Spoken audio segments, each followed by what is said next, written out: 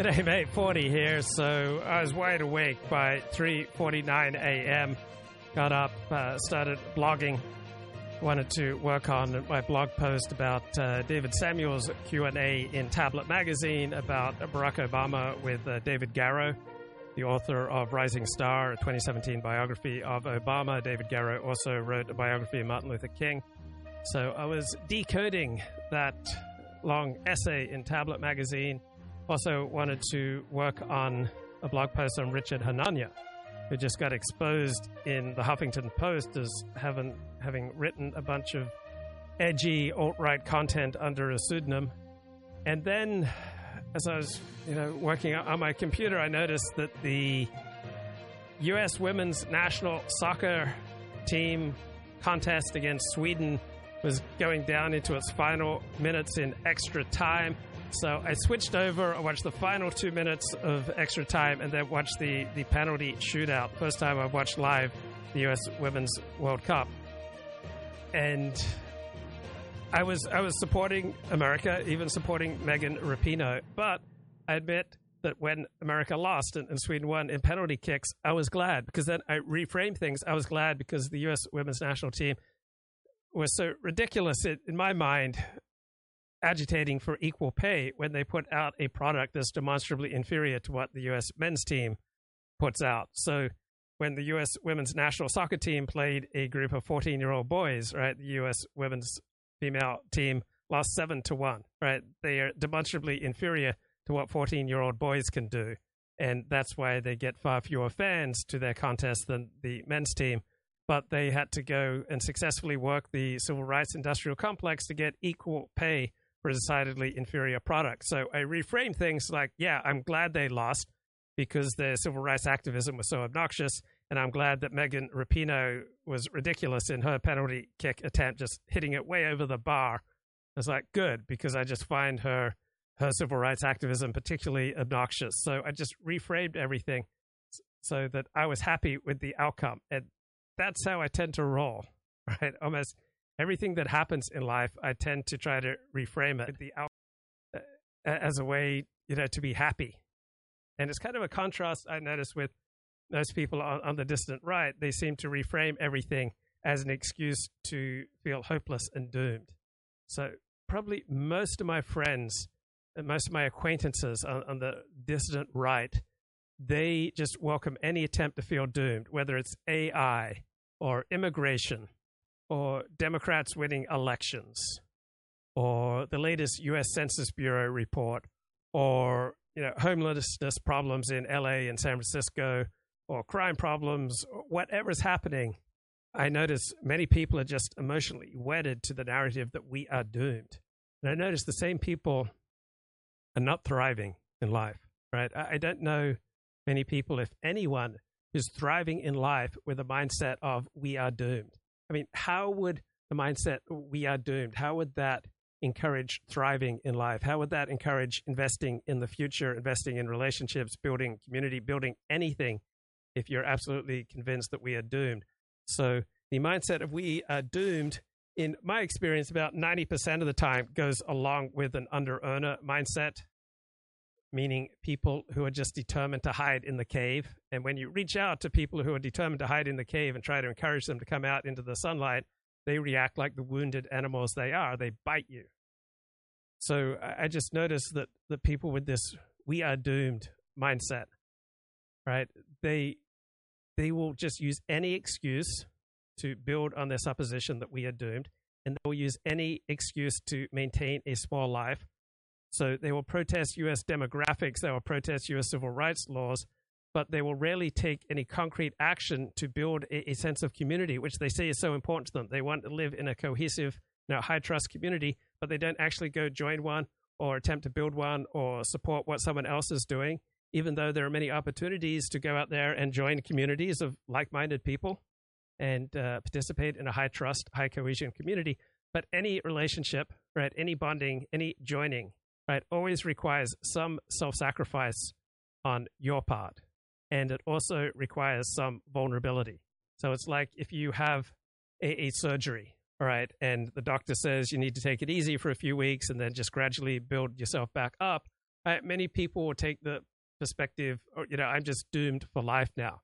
So even though empirically there's no reason why they shouldn't be back at normal function with whatever part had surgery after a year, they will still use the surgery and use the injury as a way to maintain a small life, a defeated life. They will embrace the opportunity to limp through life, to play the part of a victim, to see if they can manipulate other people to do things for them that they're perfectly capable of doing for themselves. So I notice whenever someone asks me to provide them information that they're perfectly capable of finding on themselves through a Google search or a YouTube search, it never ends with that one request. It always goes on and on and on and on.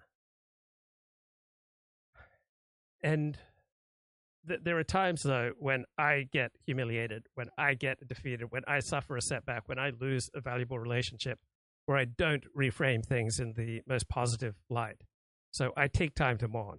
You'll see days, weeks on this channel in the past where I've been in quite an insecure, melancholy state, such as I'm thinking just before my trip to Australia in November of 2021. I was pretty much down. And then I was in such a down state, in such a desire to lead a small life, that I basically made almost no videos between the summer of 2012 and the fall of 2014. So I think I went over 2 years with making almost no videos because I just didn't feel strong enough in the quality of my life to be able to face that camera, to stand and deliver. Right? It takes a tremendous amount of energy and a feeling of strength in my life to be able to stand and share my opinions with the world, to share them with all 3 live viewers right now on YouTube.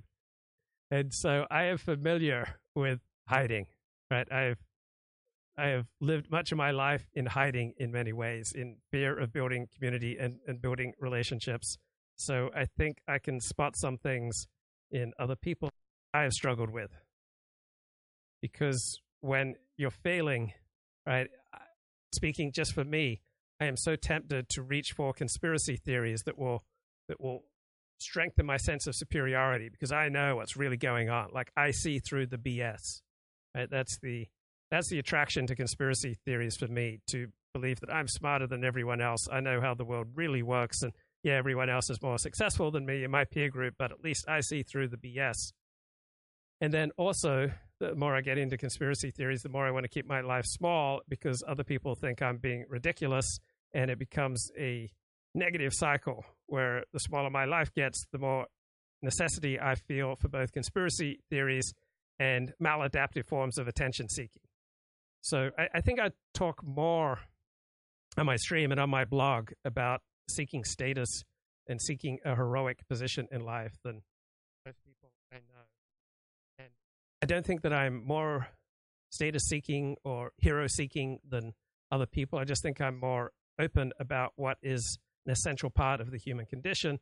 And as someone who's been blogging and broadcasting my short thoughts online since at least 1997, all right, I look for areas of comparative advantage, and I see this is an area of comparative advantage. Okay, I'm willing to sell my soul here to open up and to be vulnerable about things that I don't see many other people doing, because I feel like I've got a comparative advantage because I think so few people are open about their very strong desire to be a hero, to try to raise themselves in social status, and at the same time have to admit that we pretty much all of us do not like status seekers, all right? We find them contemptible, and yet the very behavior that almost all of us, almost all of the time, find contemptible in other people, right? To be honest, I'm just constantly engaging in myself. Like, I wouldn't be doing this show if I didn't think it was heroic, and if I didn't have some sort of sense that somehow I can raise my social status just by stringing together some powerful shows.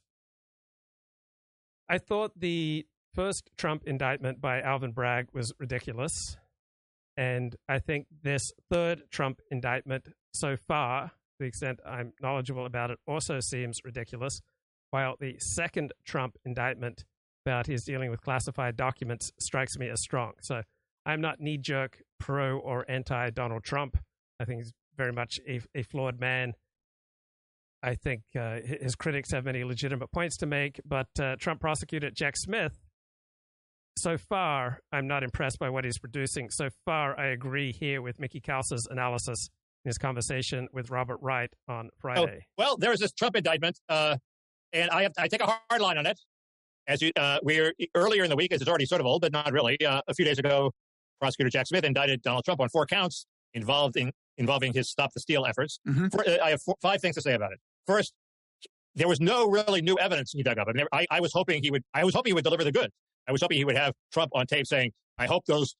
Right. So I am open to prosecutors making a strong case against Donald Trump, and I believe they did in the second indictment.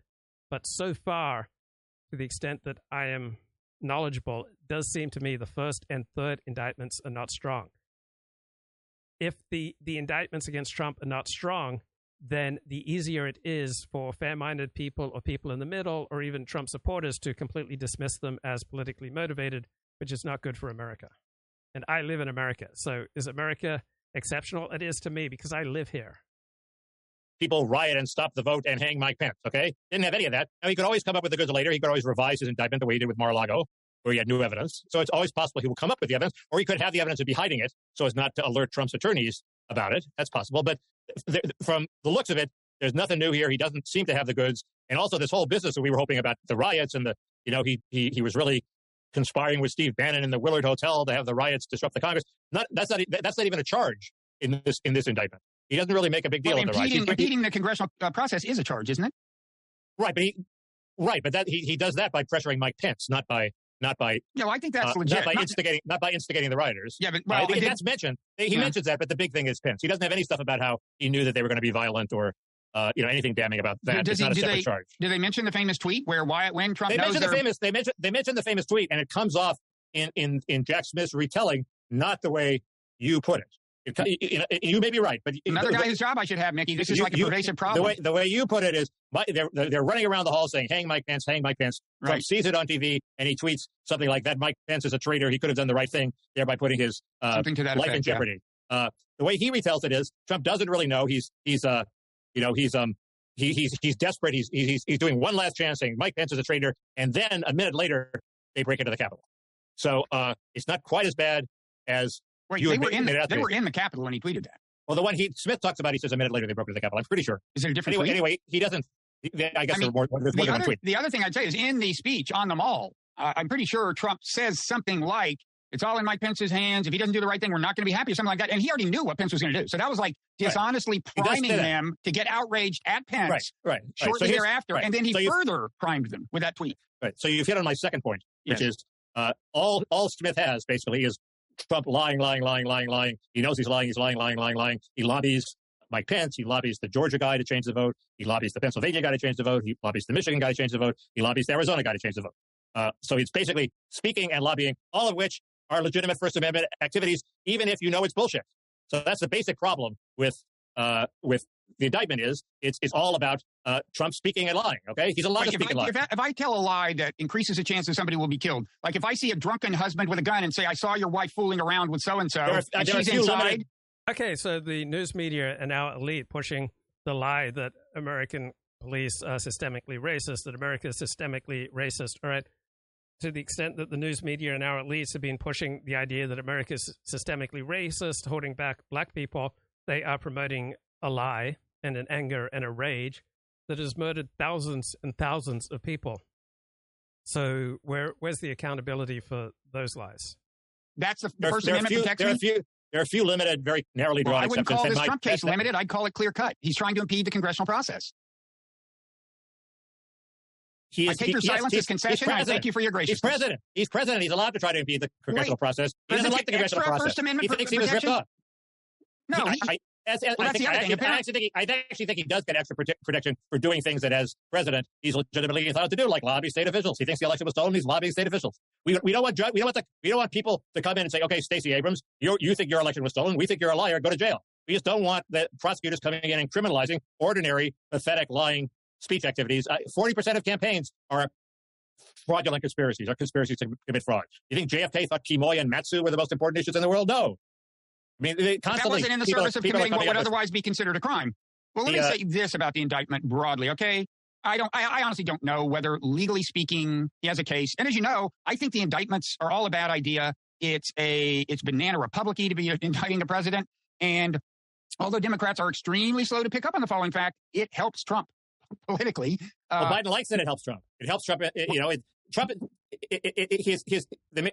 helps Trump win the primary, and Biden thinks he can win the general election by replicating. This week's New York Times poll has them tied 43-43, Biden-Trump. But I know. But Biden has to have a strategy by which he can beat Trump, and that is to replicate 2022 when he scared people about the John Meacham threat to democracy, and people were scared, and he can certainly do that again on the basis of Trump's actions with the Stop the Steal. He's not like he's regretted it and apologized to the American people. So he has to have a strategy. That I think seems to be his strategy. In any case, he's stuck with it because the indictment now has polarized the electorate so much that that's his only strategy really that's available, or the best strategy that's available. But basically, I think it has a chilling effect, not just on future people who might contest elections like Stacey. Let me finish this, Bob. Oh, this is ridiculous. Who might want to contest elections, but also on people like scientists who might want to lie about the origins of COVID in order to stop a government function. If you read the law, that's what Jack Smith is. So Robert Wright is just continually interrupting Mickey Kaus. This has been my objection for years to this show. It's just incredibly obnoxious. But as this has been going on for years, I have to give Mickey Kaus the blame here because he has not sufficiently stood up to Robert Wright and let him know that continually interrupting him when he's in a flow of making points is not on. Is claiming. It's a terrible indictment. It's unconstitutional, and I hope it's thrown out by an appellate court before it ever gets to trial, and I think it should be. Look, lie about COVID to stop a government function? Is there a particular official who actually would be liable under this reading? Like Fauci, are you thinking of somebody in particular? Fauci would be a logical one. It doesn't just apply to officials. It applies to any citizen. It could be the scientists. It could be the scientists who were caught saying on Slack they didn't believe what they were saying about COVID origins. They were participating in a fraud to fool the public into thinking there was no lab leak. That's a great point there by Mickey Kaus that I would not have thought of. And to get the government to do something, okay? I'm sorry, Smith. Wait. The fraud thing is a separate indictment from the impeding congressional proceedings thing. Those are different things. Are you saying that Fauci impeded some government function that would leave him liable under the same law that Trump is being indicted under? Well, I think the fraud has to be in the aim of impeding a government function. I'm not talking about fraud. I'm talking about impeding. But he charged him with fraud. I'm saying Smith could charge Fauci with the same thing he charged Trump with. He charged Trump with fraud. So you're saying, but there's another charge. I'm not talking about the other charge. So you're conceding Trump is liable. Fraud. All I'm talking about is the impeding of congressional proceedings. Are you conceding Trump should be indicted on legal grounds for that? That's all I'm talking about. No. The fraud thing has all kinds of other problems with the indictment. Not unless Jack Smith has more evidence than he has now. Trump. I think this the threat to legitimate political activity, and William Barr worried about this. It's not like I'm alone. Okay, this is the Attorney General who hates Trump, thinks the prosecution should be brought. Said there was a slippery slope toward chilling legitimate political activity. I think the way you stop the slippery slope is you require there to be some thuggish act like a bribery, physical intimidation, telling Raffensperger, "I know where you live," something that implies the courts could say, "Okay, this is thuggishness. It's not just speech." And he came close with that with Raffensperger. He said, "You might be subject to criminal prosecution later." Okay. Yeah. So that's a borderline one. That's the best he's got, I think. But I think there has to be some mafia-like I'm not defending perjury or physical threats or intimidation or bribery, and you can say, okay, now he's crossed the line. Let me just say again, I'm not defending the fraud count, which has other problems. And I don't even know enough about the law to full-throatedly defend the impeding congressional proceedings thing, although from everything I've heard, including everything you've said, it seems solid to me. Again, I wish he weren't being indicted because it just has bad consequences. That kind of depresses me that I'm living in a country where that's happening. But it equally depresses me that whatever the legalism of the thing, the fact is Trump does deserve to go to jail because he did try to subvert the U.S. Constitution and overthrow an election. Do you deny that, leaving legalisms aside, he tried to subvert the U.S. Constitution? Yes. You deny that? You deny that? I agree. Okay. Yes, good. I agree. So we can move on. The question is, does that fit? He should clearly be impeached for it. The question is, does that fit any existing criminal statute? I don't know enough about the law to say that the impeding the congressional proceeding thing still seems kind of solid to me. Again, I'm just depressed about the whole. Okay, I think Mickey Counts was lending some good points there. All right, Huffington Post exposes Richard Hanania, rising right-wing star, wrote for white supremacist sites under a pseudonym. So I don't know how Richard Hanania can emerge unscathed from this, but he does seem to be made of tough stuff. I expect that he'll just keep going the best he can with less public reach. Richard Hanania is one of my 10 favorite public intellectuals, along with Christopher Caldwell, Steve Saylor, Nathan Kofnas, Ronnie Goodman, and Charles Murray. So I identify with Richard Hanania having a great desire to say exactly what he wants to say, and I also identify with Richard Hanania's desire for social acceptance, right? these are both strong desires, and one is easy to meet and one is difficult, right? Saying exactly what you want to say is easy, right? That's like playing tennis with the net down.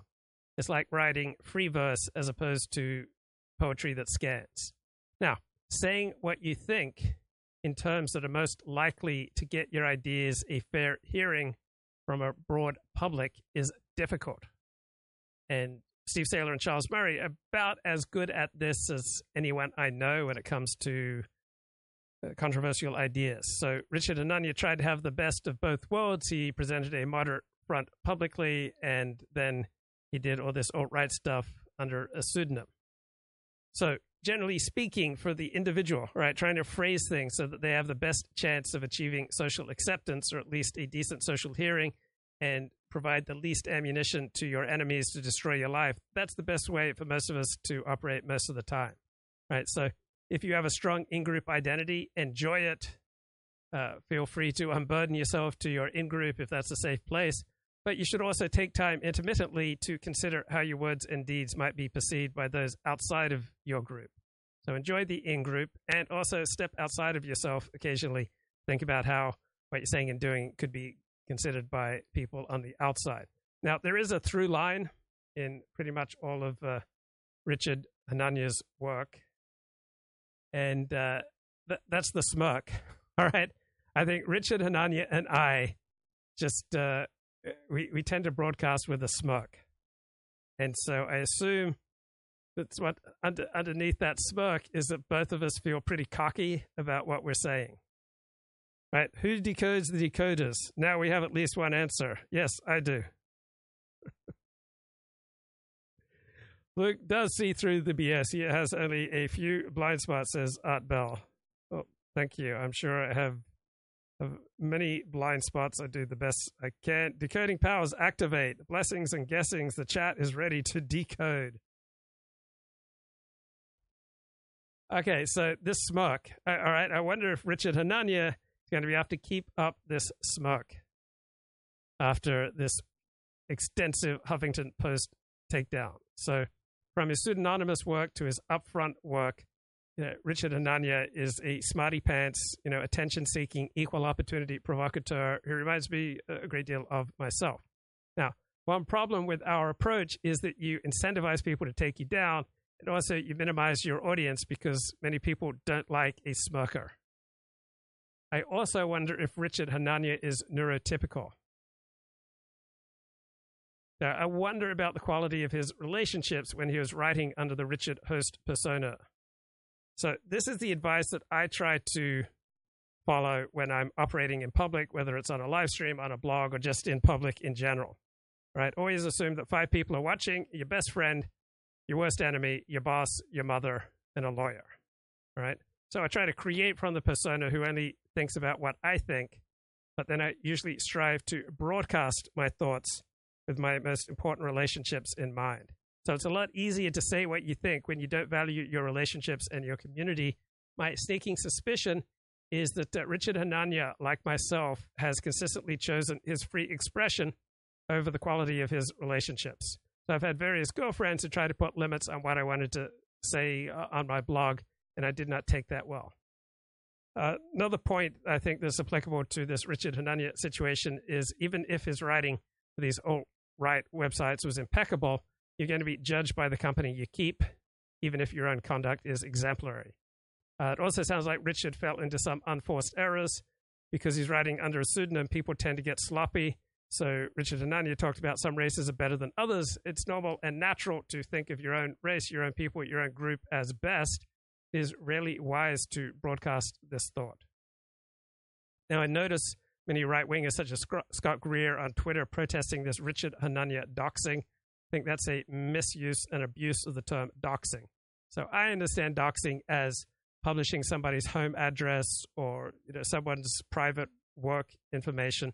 Right? Richard Hanania was publishing his thoughts in public under a pseudonym to presumably hundreds of thousands of people.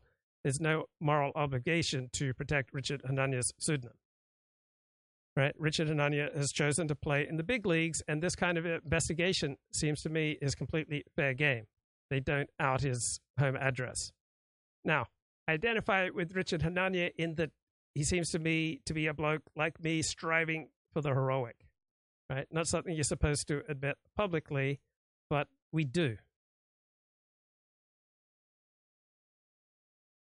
And so the whole idea of a hero system is something that I first found out about in Ernest Becker's classic 1973 book, The Denial of Death. So the community you live in, our society, is itself a codified hero system, right? Society everywhere is a living myth of the significance of human life. It's a defiant creation of meaning. And most of us get our hero system from our community. It's not something that we just come up with internally. So pretty much every man of spirit,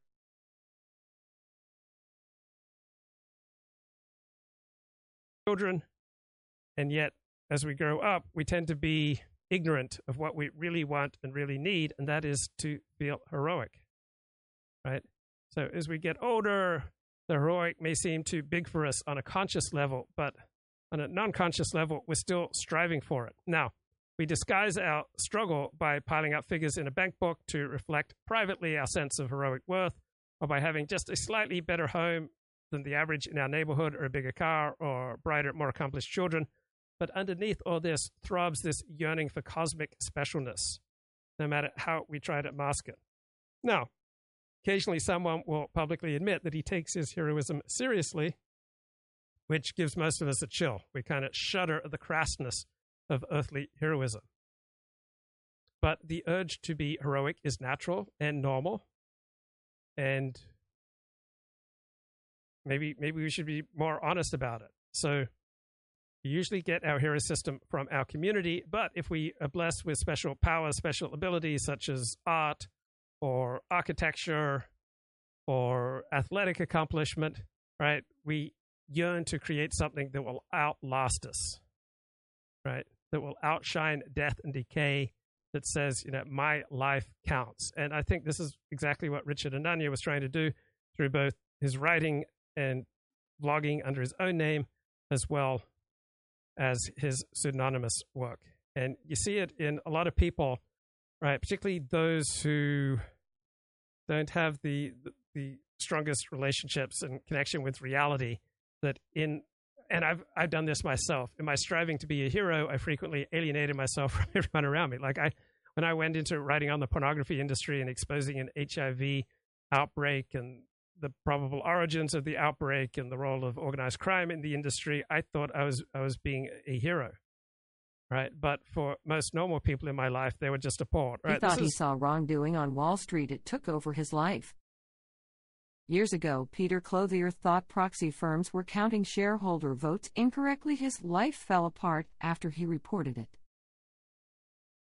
By Justin Bear, photographs by Jose A. Alvarado Jr. for the Wall Street Journal. August 6, 2023, 9 a.m. Eastern Time. Peter Clothier checked into a Santa Fe, New Mexico, hotel in 2017, alone and suicidal. Drunk on red wine, uninterested in the opera festival he had come to attend, Clothier fumed. For years he had been trying to call attention to what he believed was wrongdoing in his corner of Wall Street. He felt unheard by his former employer and the government. Clothier emailed a former colleague, saying he intended to kill himself and laying the blame on other former co-workers. He didn't follow through, but one thing was clear: Clothier's life was falling apart. Whistleblowers sometimes win widespread acclaim, as when an Enron employee appeared on the cover of Time or when Russell Crowe starred in a movie about a former big tobacco executive. The U.S. government believes in rewarding tipsters who call attention to misbehavior. This year, the Securities and Exchange Commission issued its biggest ever whistleblower award for $279 million. But most whistleblowers don't become rich or famous. Many destroy their relationships, lose their jobs, turn disillusioned when their big revelations are greeted with ambivalence. Since the SEC launched its whistleblower program more than a decade ago, the agency has received more than 64,000 tips. By late 2022, 328 of those whistleblowers had received financial awards. It's all the things we believe or hope are true as children, that eventually the rightness of what they say will be recognized, said C. Fred Alford, a professor emeritus at the University of Maryland, who wrote a book about whistleblowers. When that doesn't happen, or even when it does, the whistleblowing becomes their world. That is what happened to Peter Clothier. Clothier worked in a humdrum part of finance, managing proxy votes for mutual funds run by some of the world's biggest money managers. He started in the business in 1992 when he was in his mid-20s and joined a... Okay, so he tried to be a hero and ended up blowing his own life. So many people take on a heroic role and find that they can't really live up to it.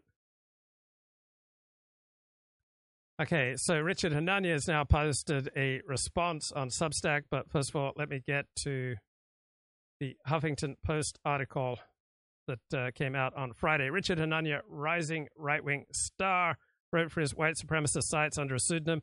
Richard Hanania is championed by tech moguls and a U.S. senator. The Huffington Post found he used a pen name to become a more important figure in the alt-right. So a prominent conservative writer, lionized by Silicon Valley billionaires and a U.S. senator, used a pen name for years to write for white supremacist publications and was a formative voice during the rise of the racist alt-right. Richard Hanania, visiting scholar at the University of Texas, used the pen name Richard Host in the early 2010s to write articles where he identified himself as a race realist.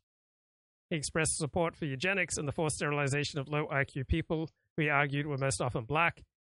Now, that's a matter of fact, so either he's factually correct or he's factually incorrect. He opposed miscegenation and race mixing, and while arguing that black people cannot govern themselves, he cited the neo-Nazi author of the Turner Diaries, the infamous novel that celebrates a future race war. Okay, so just because he cited William Pierce doesn't mean that he endorsed, everything that William Pierce said. A decade later, writing under his real name, Richard Hanania has ensconced himself in the national mainstream media, writing op-eds in the country's biggest newspapers, bending the ears of some of the world's wealthiest men, lecturing at prestigious universities, all while keeping his past white supremacist writings under wraps. Yeah, well, most of us try to put forward a public presentation of ourselves that we believe aligns with our best interest. So the 37-year-old Richard Hanania has been published by the New York Times and the Washington Post. He delivered a lecture to the Yale Federalist Society. He was interviewed by Harvard College Economics Review. He appeared twice on Tucker Carlson Tonight, and he was a recent guest on a podcast hosted by the CEO of Substack, where Hanania has nearly 20,000 subscribers. Hanania has his own podcast, too, where he's interviewed the likes of Steven Pinker, famous Harvard cognitive psychologist, Mark Andreessen, the billionaire software engineer. Another billionaire, Elon Musk, reads Hanania's articles and replies approvingly to his tweets. Third billionaire, Peter Thiel, provided a blurb to promote Richard Hanania's books, The Origins of Woke. And in October, Richard Hanania is scheduled to deliver a lecture at Stanford. Rich benefactors have funneled hundreds of thousands of dollars into a think tank run by Hanania, which doles out cash to conservative academics and produces political studies that are cited across right-wing media.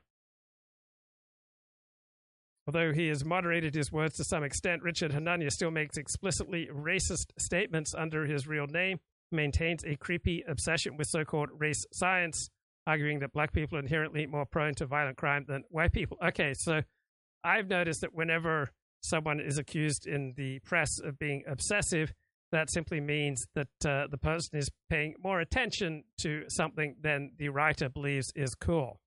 And if the writer had a more profound and devastating attack to make on the person, he'd make it. But because he doesn't, he falls back on a cheap shot like a creepy obsessive. Richard Hanania often writes in support of a well-known racist and a Holocaust denier. Who's that? And he once said if he owned Twitter, he wouldn't let feminists, trans activists, or socialists post there. Why would I? They're wrong about everything and bad for society.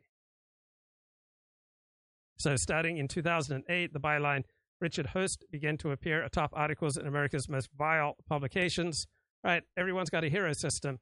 So for the hero system of the author of this piece, right, these are vile publications. For people with a different hero system, these are stellar publications. Richard Host wrote for anti-Semitic outlets like the Occidental Observer, a site that once argued that Jews are trying to exterminate white Americans. Okay, I don't think that's the overall thrust of the Occidental Observer. He wrote for Countercurrents, which advocates for creating a whites-only ethno-state. Well, plenty of Jews advocate for creating a Jewish-only ethno-state. Takis Mag, a far-right hub for paleo-conservatives, and VDare, a racist anti-immigrant blog.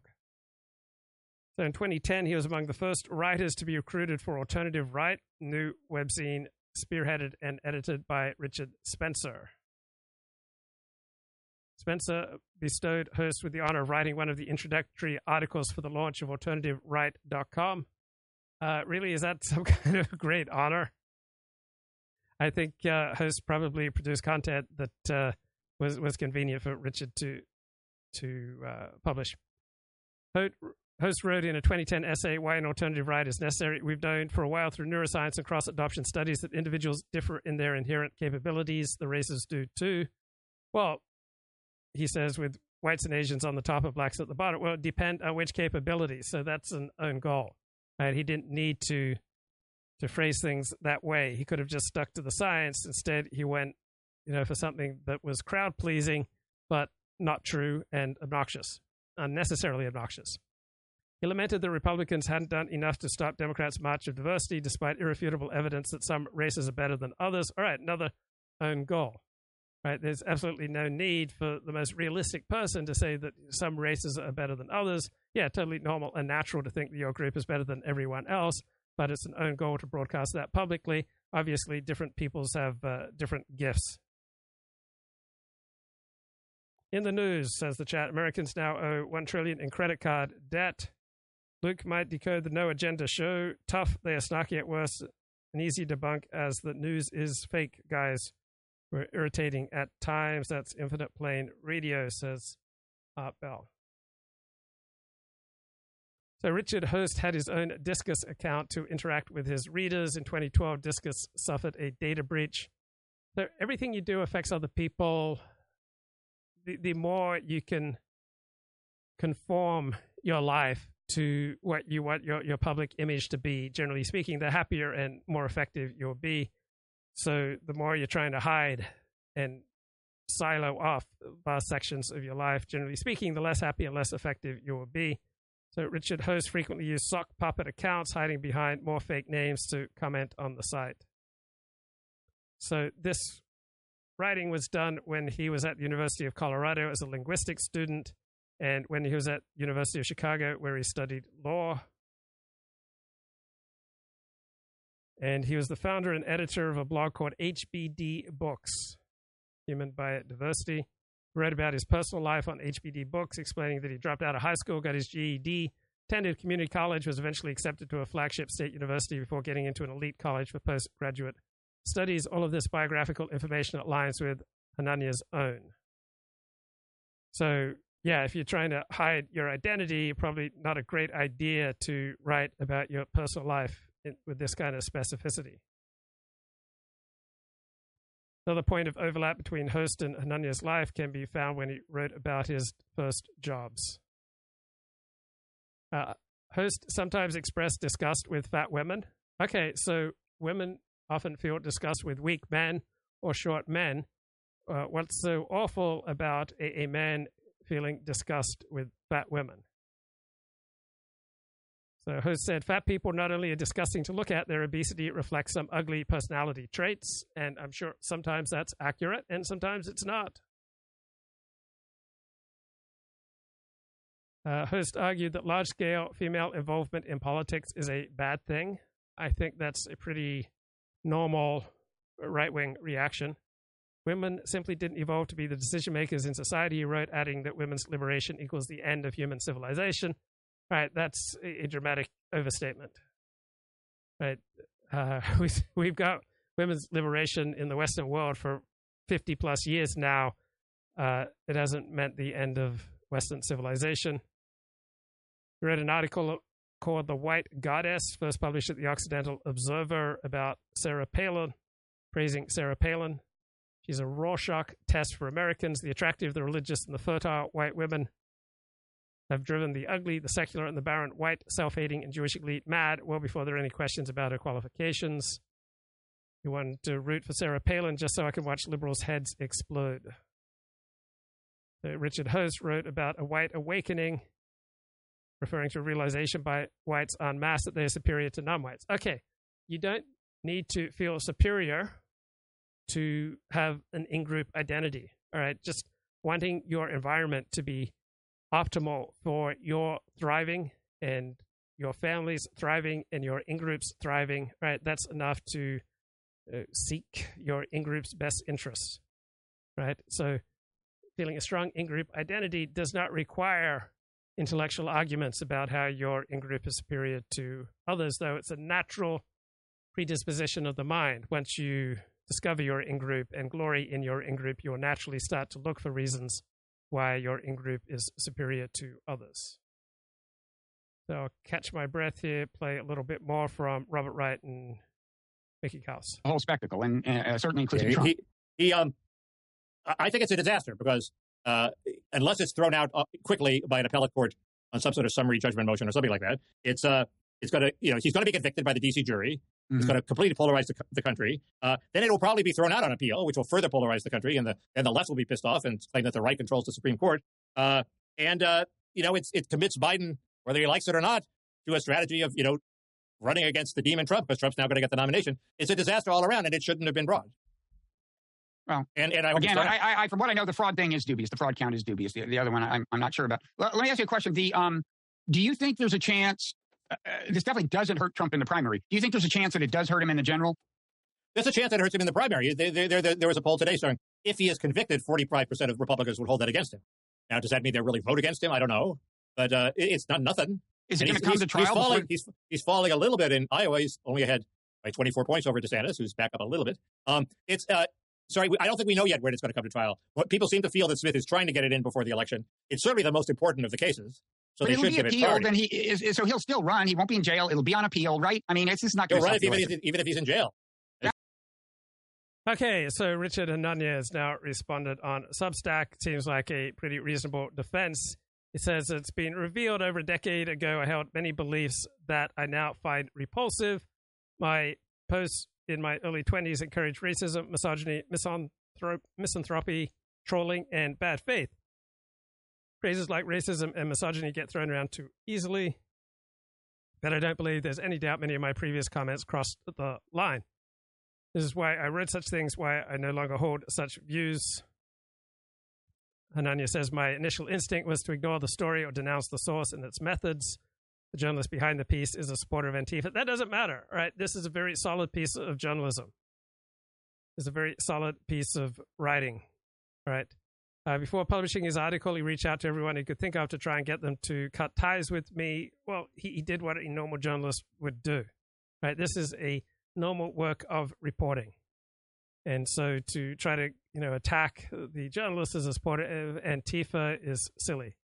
He's now leading a mob on Twitter and telling people to watch for the fallout while tagging those in a position to hurt my career. Well, the bigger the fallout, then the more powerful he will feel. Yeah, the guy's just following out his own hero system.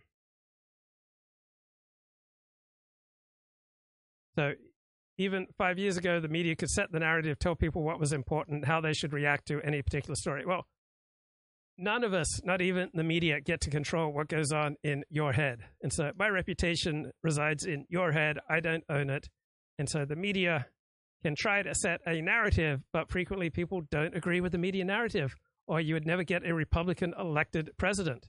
Right? Richard Nixon was elected twice, even though the media tried to set a narrative that he was not worthy of being president. Ronald Reagan was elected twice president of the United States, even though the dominant media narrative was that he was not worthy to be president. George W. Bush was elected president of the United States twice, even though the dominant media and elite narrative was that he was unworthy of the position.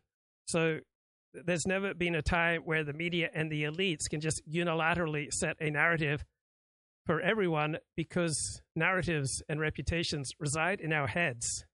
And if the media and the elite are telling us something that we don't believe, right, they're not going to be able to brutalize us into accepting it in our heart of hearts. Now, we may stay quiet if that is to our advantage. That doesn't mean that we, give in to this propaganda. Right? Nazi propaganda didn't change many minds. Maoist communist propaganda didn't change the minds of many Chinese. Soviet propaganda didn't change the minds of many Soviets. Right? It simply supports those who are already predisposed to believe something. But media narratives, elite talking points don't change many minds.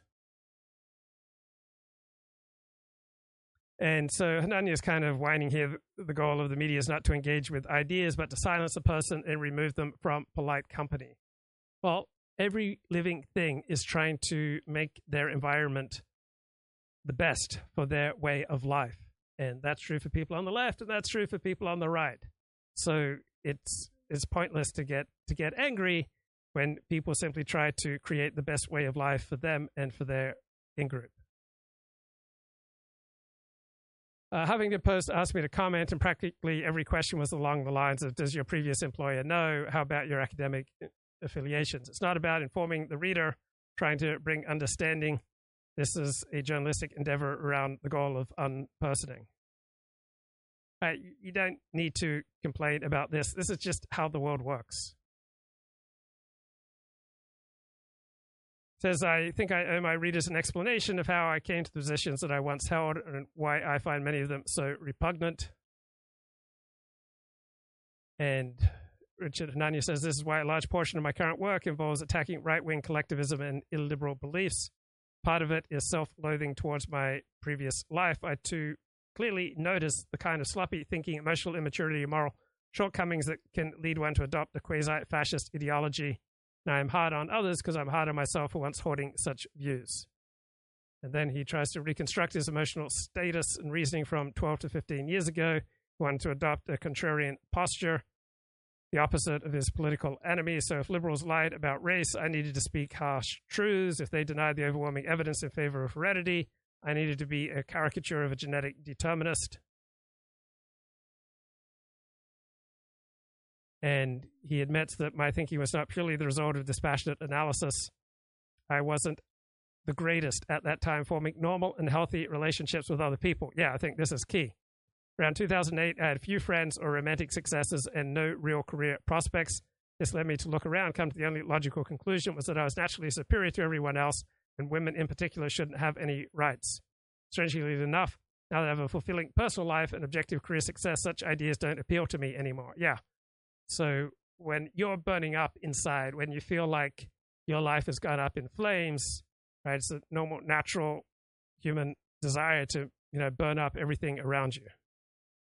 So that this rings true, right? So one reason I like Richard Hanania's writing consistently is that it rings true, and he does seem to be coming from an honest place. He's argued against anonymity in writing about political and social issues. This was a veiled form of self-criticism. Well, some people can handle anonymity and some people can't. Right? Those, generally speaking, with a family, with connections, with bonds, with community, with friends, right, usually make better decisions on these matters than those who are as isolated as Richard Hanania. When I was writing anonymously, there was no connection between the flesh and blood human beings that I'd see in public and the internet personality who just grew more rabid over time. Secure in his belief that nothing but the lols mattered because the internet was a place where we just went to have fun. Yeah, so he developed the dangerous personality that often comes along with the E-personality, right? He succumbed to audience capture. He started writing things that would get him applause in alt-right circles, and this was directly contrary to his own best interests. Then, as he became more successful, he sought to align himself with more conventional points of view. He became convinced that liberalism worked. Steven Pinker's books the last decade, he believes, are irrefutable on this point. So yeah, the more your life works, the more invested you'll be in the current order. So prior to 2016, particularly between 2012 and 2016, my life wasn't working very well. And so I was much more amenable to revolutionary perspectives. After 2016, my life started working well, and I became more invested in the status quo. He talks about how Brian Kaplan and Alex Nauresta have argued that even if groups differ in skills or cognitive abilities, we can still benefit from the division of labor. One of the most dishonest parts of the Huffington Post hit piece is the argument I maintain a creepy obsession with so-called race science. And then you say, I do no such thing. We need simply to come down hard on crime. I believe that. The reason I'm the target of a cancellation effort is because left-wing journalists dislike anyone acknowledging statistical differences between races, and also someone who has as much success and influence as Richard Hanania does. One of my most popular pieces is about how women negatively influence the ability of institutions to maintain cultures of free speech. the influence of women on politics isn't an unalloyed good. And he says, though, he got carried away. I know that many will troll me, say, someone just told me the media is honest and good, which is a Richard Hanania essay from about 6 months ago. And he says it's still true. The media does some bad things, but there are many good journalists out there doing valuable work.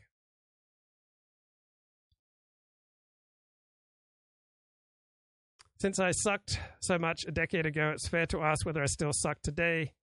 Right? In certain ways, yes. I have the least empathy in situations where I should probably have the most. Something I need to work on growing older is a process of trying to suck less and less over time. And he says I'm making progress on that score. Okay. Heartfelt and reasonable response by Richard Hanania. That would be interesting. There's no way he doesn't run. Didn't Mayor Curley in Boston get elected from jail? I think he did.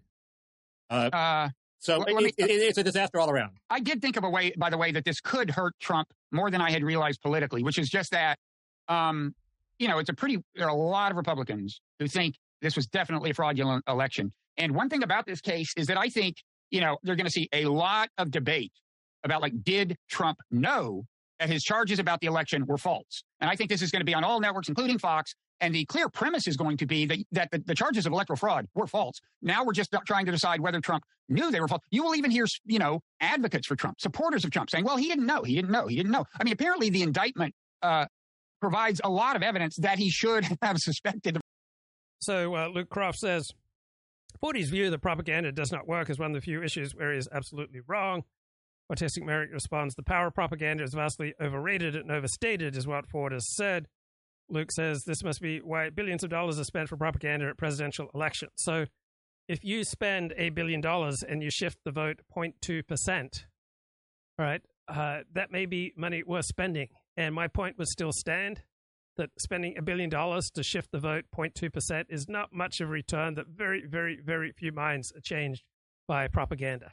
So if the number of minds that are changed by propaganda is less than 1%, then I feel like my point stands. If 10% of minds are changed by propaganda, then my point stands. Also, you are providing solace and strength for people who hold the point of view that you're pushing with your propaganda, and you may encourage them to participate more in the political process. So that's another reason for so much propaganda, is just to give more support and more positive emotions for whatever side you're waging war for. The fraud charges were bullshit, right? So far, the polls have gone in the opposite direction. There was a poll just this morning saying the net effect of the indictment was to increase by about 10%, I think, the percentage of Republicans who think the election was stolen. So that's now about 70%. So they got to get back, under your theory, the trial has to get back that 10% and then make more ground. I don't not think just the it's going to trial, do that. but the whole discussion about the thing, which has a long way to go. This is going to be on the airwaves for a long time. The other thing is, there are people I know who are smart people who would understand that distinction you're making between everybody agrees it's false. The question is, did Trump know it was false? Who actually think there were shenanigans, and there were rational reasons to suspect there might be shenanigans, since the left thought this man was Hitler and had to be stopped. It turns out there's no evidence of shenanigans, but there are reasonable people who seem to persist in this belief. So I'm not sure a trial is going to convince. I wait their evidence. Certainly, most of the evidence being cited was bullshit. The stuff about whatever State Farm Arena in Georgia. It's all going to come out in Arizona once Kerry Lake wins her lawsuit. Oh yeah, who? Yeah, right. Okay, so here's a little video on the ridiculous things that people do to seek to be a hero. So often, people will discover a virtue such as integrity, or discover the benefits of a particular perspective on life, or a particular attitude, or a particular ethic, and then pursue it to absurd lengths. So you should have moderation in all things, including integrity. Here's an example of integrity going way too far and doing tremendous damage to a person unnecessarily, and I see this happening quite often. And I usually counsel people, when they ask my opinion, against this level of disclosure in pursuit of integrity. Not an incident, a situation where I was working with a client that was in a pretty tough position. He's relapsing over and over, having a really hard time staying sober, and he works in the healthcare profession and engaged in some behavior on the job that would probably preclude him from getting future jobs, to keep it intentionally vague.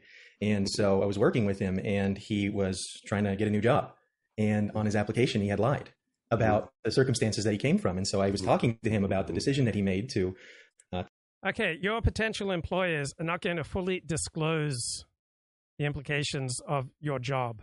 So you should not feel obliged to fully disclose to them. So in the American and I presume Australian work situation, it's highly transactional. It's not like what you get in a group culture, a corporate culture like Japan, where transactions don't have to be negotiated. It's just once you're in, right? In America, these things are highly transactional. Your employer is not going to fully disclose to you. You do not need to fully disclose to your employer, right? If you hail a taxi and another taxi comes along first, you should take that taxi. If you've made a date with someone and then someone better suited for you comes along, then you should probably prioritize the better fit for yourself rather than putting such enormous commitment on integrity or your prior word. So there are situations where most of us understand, such as hailing a taxi or dating, all right, where there are other things that are more important than standing behind your word. To hide that fact, and we became aware of how stressful it was for him to hold on to that and still have to hide that and keep it back. And so, through the course of a couple of conversations, he eventually decided. So this guy, from what I hear, couldn't handle his anxiety about being out of integrity, or couldn't handle his anxiety about keeping to himself the embarrassing thing that he did to get fired. And so now he imagines that he can get clean by fully disclosing it to his next employer. And it ends up ruining his life. And if this guy has a family, this guy has kids, right? If this guy has other people who are depending upon him, he's blowing up their lives as well in this purported act of integrity. Decided to write a letter to the job that had actually by then offered him a job, and to be honest, and to apologize for lying and deceiving them. And they rescinded the job offer. And they reported him to the board that oversees him. And he's had a lot of consequences from it. And it was. Yeah, you shouldn't invest more in other people, generally speaking, than they're willing to invest in you or they're willing to invest in themselves. For me, it was a really interesting situation to watch, because what I became aware of was that for him, what he was doing, it was part amends, part taking ownership, but the amends part really stood out to me. It was an act of integrity for him, right? He had a choice point where he could go into this new phase of his life and continue the charade and continue the act and living a double life. And, and I had concerns about that for him and staying sober. And these are the types of decisions that he was making. And so he went into this, and it was such a complicated one, because he really, in a lot of ways functionally got punished for it. But it's so interesting watching how he's taken it as he feels good. So an enormous number of people in 12-step programs want to do this, level of disclosure that will get them suspended from their professional associations. And generally speaking, sponsors advise against this level of disclosure that could cost you your professional standing. But people often go ahead against the advice of their sponsors to self-destruct in this way. About the choice that he made. I love that. And to me, it's one of the more poignant and relevant and real situations of this sort of stuff that I've seen. The real purpose of amends, I think, is making choices and decisions that you can feel proud of, and decisions of integrity that you feel good about, to rebuild your sense of how you feel about yourself. Yeah. And I just wanted to throw that on top of what you're saying, because it is for me, it is for you, it is for the person making amends. And I just thought it was a really cool example of that idea. Yeah. Wow. So yeah, if potential employers are going to present your position usually in the best light possible, without respect necessarily for the truth, right? But within a plausible presentation, with some plausible connection to the truth. And so too, when you go to a job interview, you should do the same, right? You don't have to, fully disclose every foible.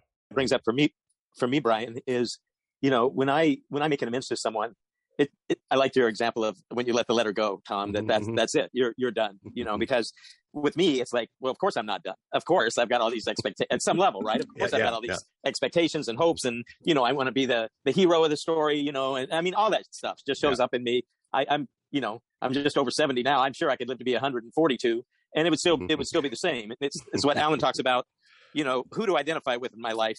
At this point, is it the first voice that shows up in my head, or is it the second voice that shows up in my head? And I just share that with people. A lot of the reactions I have to people in situations, a lot of the self-criticalness, even self-hatred, judgments of other people, aren't that different in a lot of ways from what I experienced in my 20s and 30s and 40s. The difference is that I now recognize those judgments as my problem, right? As my issue. That's the big difference, rather than really thinking it's about you.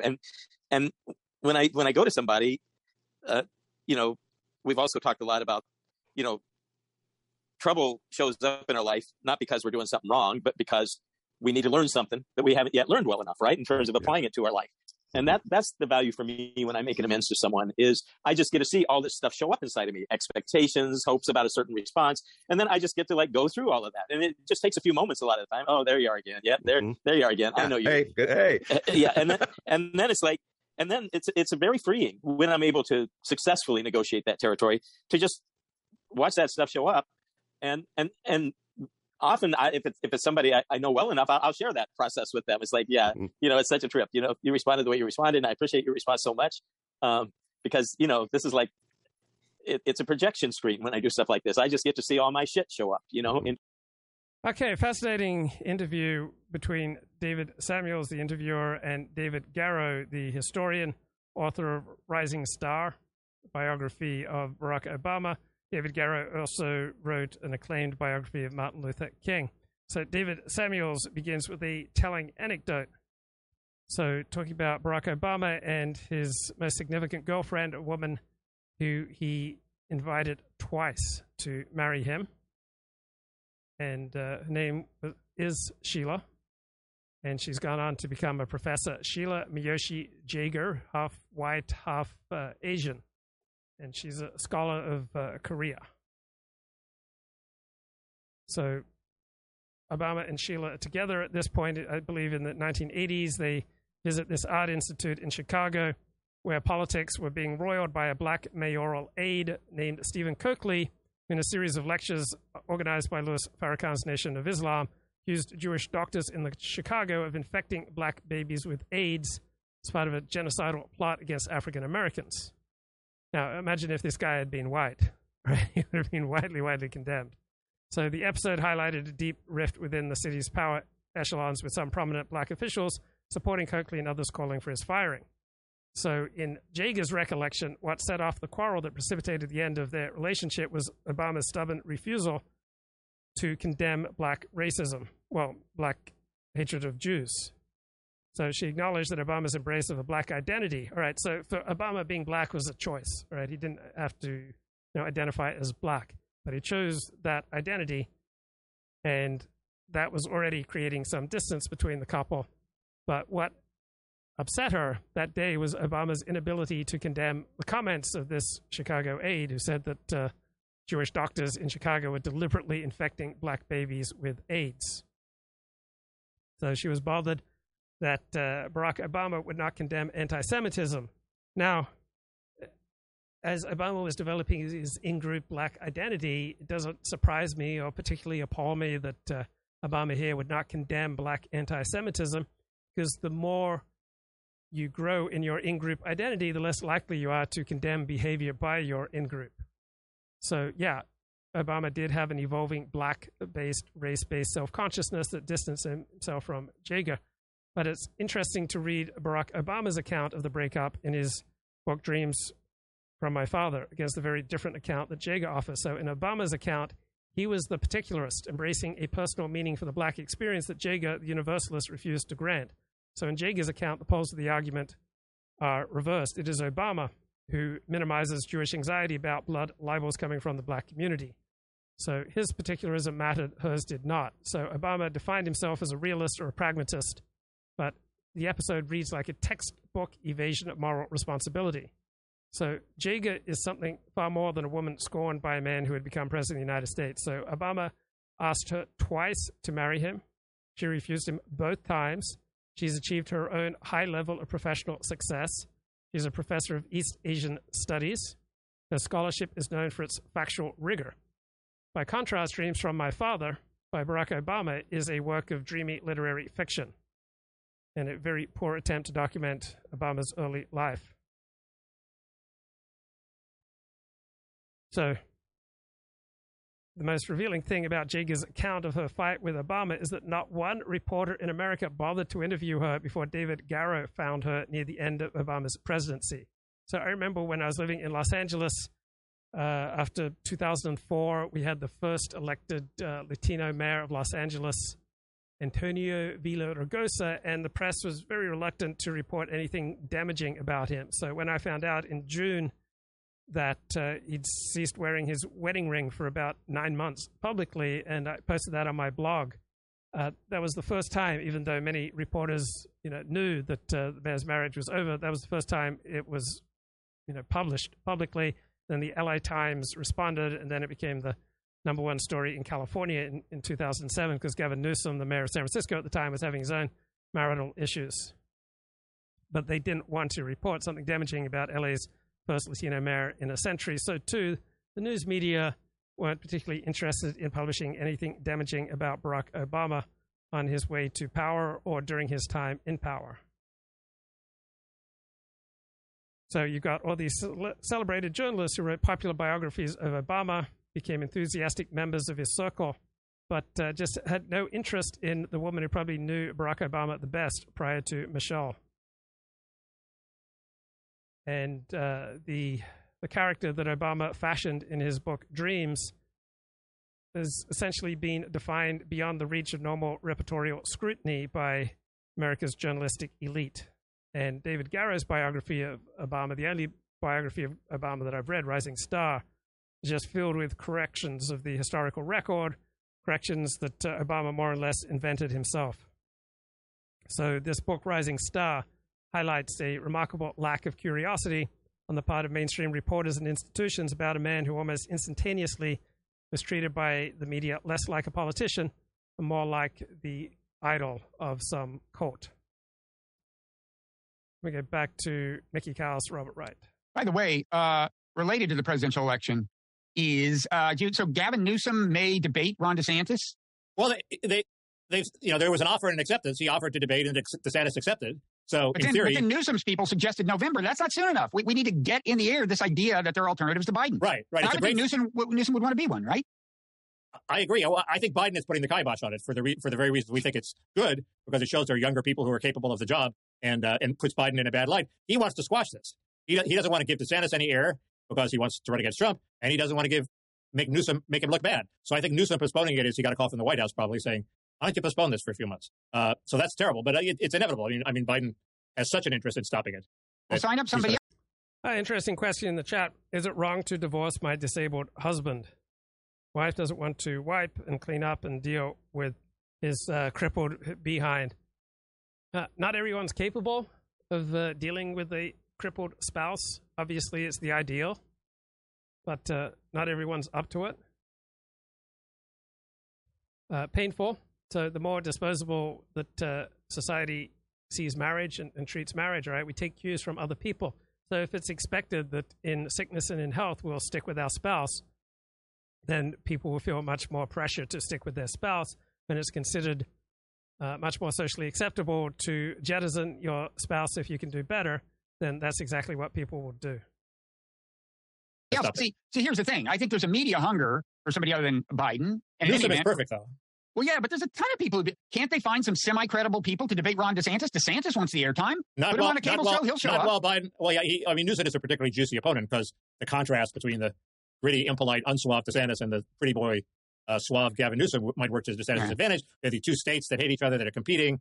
Newsom is the logical heir apparent. I mean, it's a perfect debate. It's hard to substitute somebody better. But Biden's going to stop it. Biden's going to stop. We don't have to debate Marianne Williamson. I mean, they're. So another thing that would shed light on the morality of this decision, do you stay or do you leave a crippled husband, is what was the quality of your relationship like? What is it like? And how has he treated you? Has he put a premium on taking care of you and protecting and providing for you? Or did he not thrive in those arenas?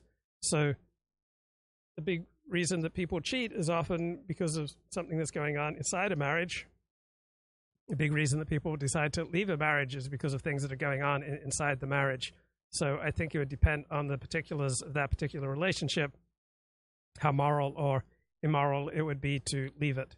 So generally speaking, when people do something nice for us, we feel morally obligated to in turn do something nice for them. But when people consistently mistreat us, we feel less and less trepidation about cutting ties with them.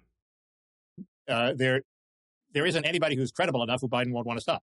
Well, we should put on our thinking caps and come up with somebody, and then you could use your connections to Magaland to get a message to DeSantis about whoever we decide should be the worthy debate opponent. Magaland means Trump these days. I don't have I don't have connections, Bob. I only have the illusion of connections. That's what I'm using the show for, to propagate the illusion of connections. You know what that's a segue to? No. Hunter Biden. Hunter Biden. Hunter Biden. It turns out. Well, that's Joe's. That would be Joe's alibi, right? He was trying to foster the illusion of connection. No, the Hunter. Oh. Well, it's the alibi for both of them. Yeah. It came out. Hunter's business partner testified that they had Joe was put on speakerphone 20 times by Hunter in front of clients, sometimes without his knowledge, Biden necessarily knowing about it. He had dinner with clients twice at Cafe Milano. Just walking in at Cafe. So, how powerful and influential is Joe Biden? And if Joe Biden isn't the most powerful person in the world right now, who is the power behind Joe Biden? David Samuels writes about this in this Tablet magazine article. So, who's actually making decisions in a White House staffed top to bottom with core Obama loyalists? So when Obama turned up at the White House, staffers and the press crowded around him, leaving President Biden talking to the drapes. Not a metaphor, but a real thing that happened. So that Obama might enjoy serving as a third-term president, nor about name, running the government from his iPhone, was a thought expressed in public by Obama himself, both before and after he left office. So with all these clues, the Washington press corps, fresh off their years of broadcasting fantasies about secret communications between Trump and the Kremlin, seem unable to imagine, let alone report on, Obama's role in government. So Obama is incredibly detached and lazy as president of the United States. It's hard to believe that he's secretly pulling the strings behind the scenes of the Biden administration. So near the end of June, Politico ran a long article noting Biden's cognitive decline with the coy headline, "Is Obama ready to reassert himself?" As if the ex-president hadn't been living in the middle of Washington, D.C. and playing politics since the day he left office. Over the previous weeks, Obama had continued his central role as advocate for government censorship of the internet while launching a new campaign against gun ownership, claiming it's linked to racism. So surely the spectacle of an ex-president simultaneously leading campaigns against both the First and the Second Amendments might have led even a spectacularly incurious old-school Washington, D.C. reporter to file a story on the nuts and bolts of Obama's political operation and on who was going in and out of his mansion. The D.C. press was no longer in the business of maintaining transparency. They'd become servants of power, whose job was to broadcast whatever myths helped advance the interests of the powerful. Well, when Trump was president, he was power, and the press wasn't particularly interested in broadcasting myths to advance his interests. Obama's campaigns against the First and Second Amendment haven't gained any traction. I don't think they strike anyone as particularly effective. That may be a big reason that they're not attracting more media scrutiny. There's another interpretation of Obama's post-presidency, and this is the one I share. Obama was never the leader of anything, neither during the Trump years nor now. Said he is focused on buying trophy properties, hanging out with billionaires, vacationing on private yachts, while grifting large checks from marks like Spotify and Netflix. Even as his now stratospheric levels of personal vanity demand that every so often he show up President Biden for the sin of occupying his chair in the White House. So, yeah, that strikes me as true. Obama is a celebrity-obsessed would-be billionaire, not so much a would-be American Castro, reshaping American society from his basement. Yeah, I don't think Barack Obama is reshaping American society from his basement. Then David Samuel says, what I could never understand was Obama's contempt for the idea of American exceptionalism. Yeah, well, as a good liberal, as a good academic, someone who graduated from Harvard Law School, American exceptionalism will seem silly. So Obama insisted on poking American exceptionalists in the eye, saying he believed in American exceptionalism, just as I suspect the British believe in British exceptionalism and the Greeks believe in Greek exceptionalism. So why would the President of the United States feel the need to disabuse his countrymen of the idea that they are special? Well, I suspect that Obama's contempt for this way of thinking is pretty much the norm among people with his type of elite education.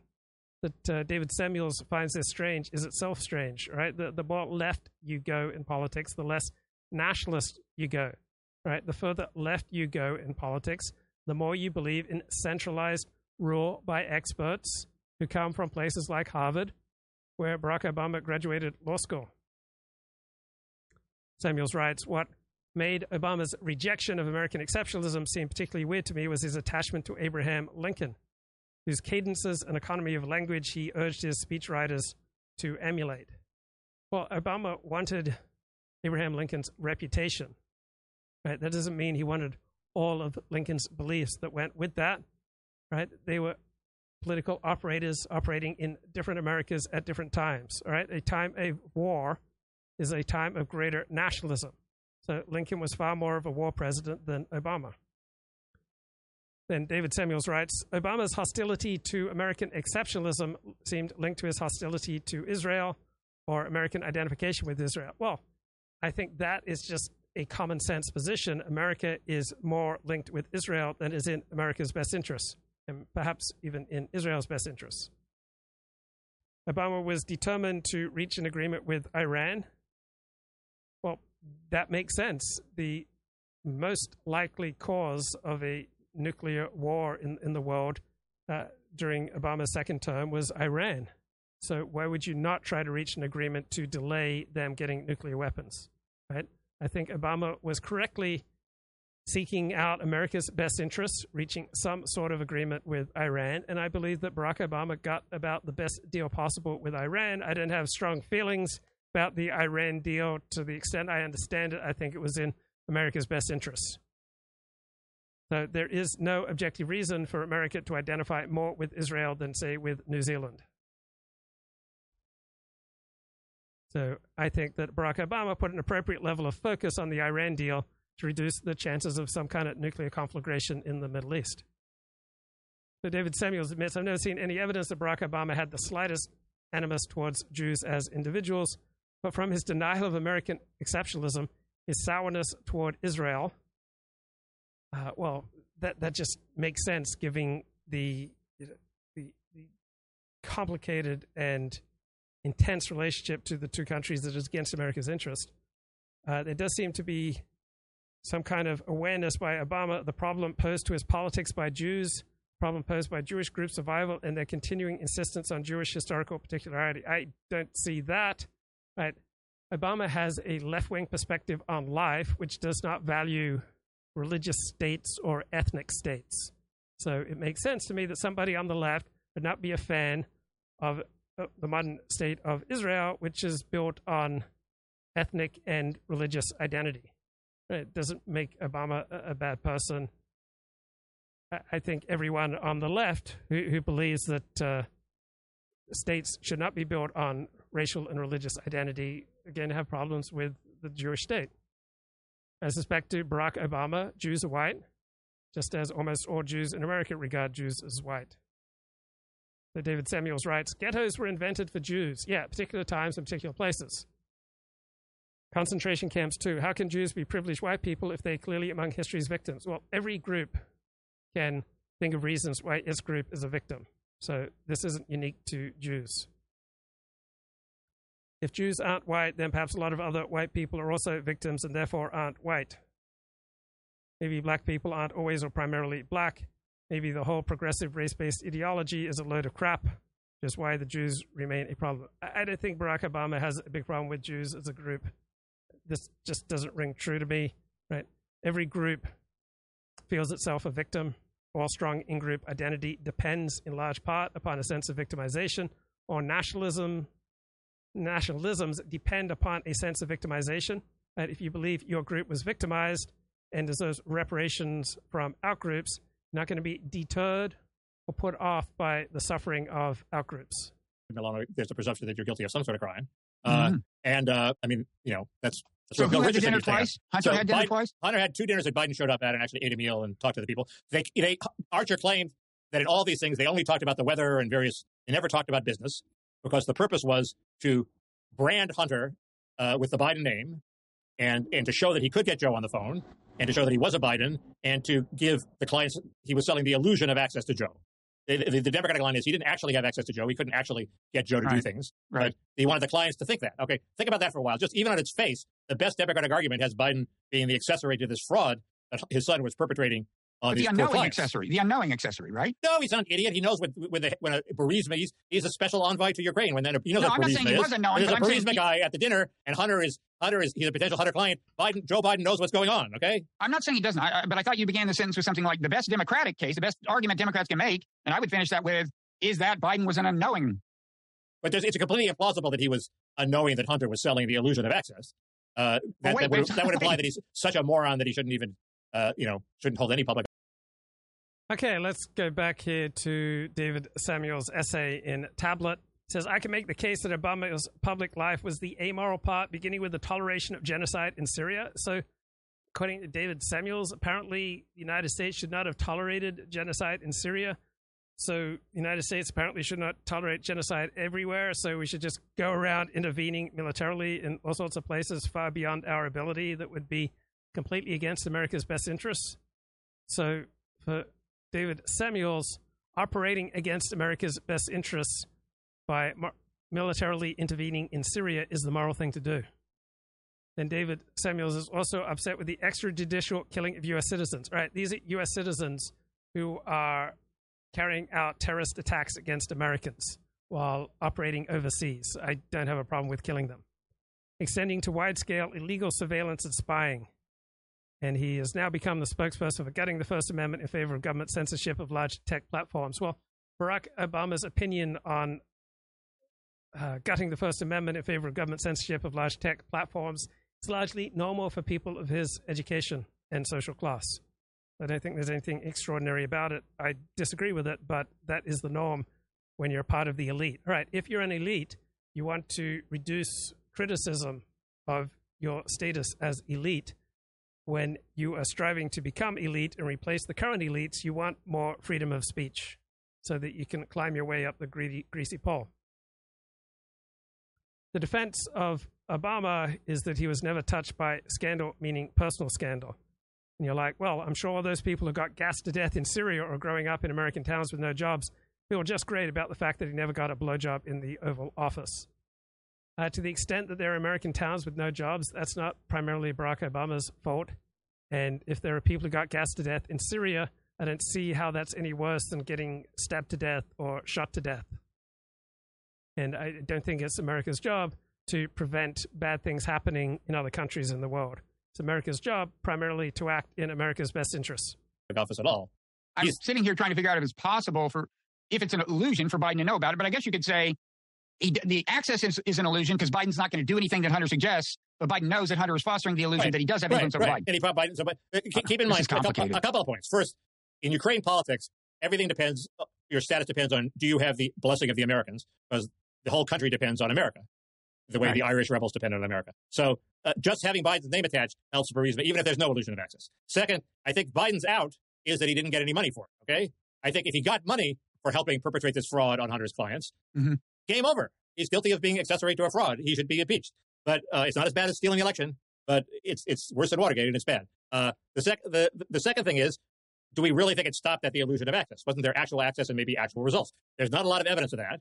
The two pieces of evidence that I have are, first, this old article from D.C. Examiner from, I think, 2007 or something, when Biden was a senator and Hunter had some clients that wanted to change the rules for credentialing chemical workers. Okay, Biden intervened on behalf of Hunter's clients. Okay, he delivered. Not the illusion of access, the reality of access and the reality of influence successfully peddled. So Biden has delivered for Hunter before, even in that one example. If there's that one example, how many others were there? The second. So Half Galician in the chat says the Torah commands us to watch our free testosterone. This Robert Wright guy, when he talks more than 30 seconds, I feel my testosterone level starting to drop. Only the angry, assertive Jew, Mickey Kaus, restores my testosterone levels. Tucker Carlson kills my testosterone too, that high-pitched laugh and bow tie. No wonder that Fox shows raw supplements. So the guy on the right here is Mickey Kaus. The guy on the left is Robert Wright. So I popped my testosterone supplement last night, and as a result, I had all sorts of lustful thoughts, which did not aid in the quality of my sleep. Second thing is the widow of the mayor of Moscow sent a big check to invest with Hunter's firms, of which they got a cut, and she wanted to be off the sanctions list, and she was not on the sanctions list. Now, was it just a coincidence that she sent this money and she wasn't on the sanctions list, or was there some, successful influence peddling by Hunter? We don't know, but it's possible. It's an avenue to explore. It's all we got at this point. But whether or not that their access was actually peddled, I think if Joe got money, he's guilty. What I can say based.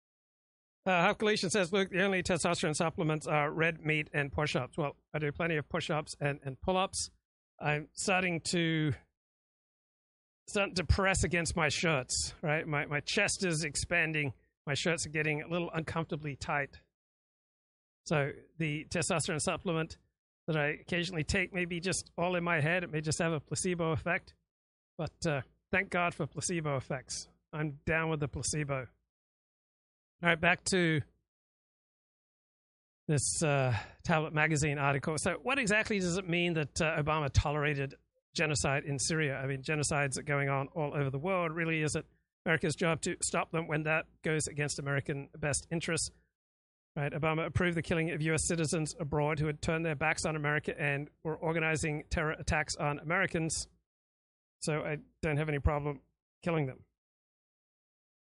Now, David Garrow says, I think a major turning point in Barack Obama's presidency was where he and Dennis McDonough walk around the White House grounds and Obama changes his mind about Syria. So Obama had said something stupid about Syria, saying that if Syrian regime uses chemical weapons on their own people, that'd be a red line, that would presumably meaning the U.S. would intervene militarily. So it's one thing to say something stupid. We all say something stupid. Obama did the right thing in not following up saying something stupid by doing something stupid, which would have been far more stupid. So Obama changed his mind. He walked back his red line comments on Syria, and that strikes me as wise.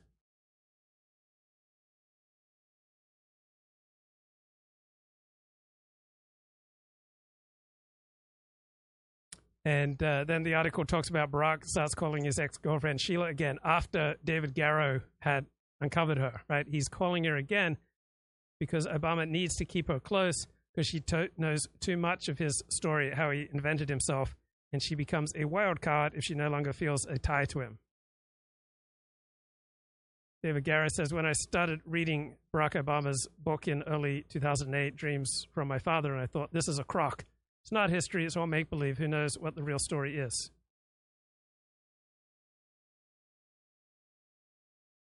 David Samuel says, I've got the feeling from people close to Obama that his pose of being a writer is one that he refers in many ways to being a politician. So he doesn't want his writerliness or his fictional abilities to be revealed. Doesn't want to be challenged. It's my story. I created it. I owned it. So Barack Obama, the prime mover, perhaps in the transformation of the American society we're living through now, according to Samuels, I don't see Obama as the transformer. I see him much more as a mannered observer, a huge narcissist who couldn't care less about anything outside himself.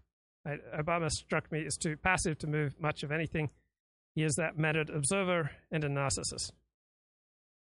I think Barack Obama in the winter of 2008 realized there was no way that his presidency could live up to expectations. And even fanboy journalists acknowledge that it ended up being an underwhelming, disappointing presidency. It will be seen as a failed presidency because of the international failures.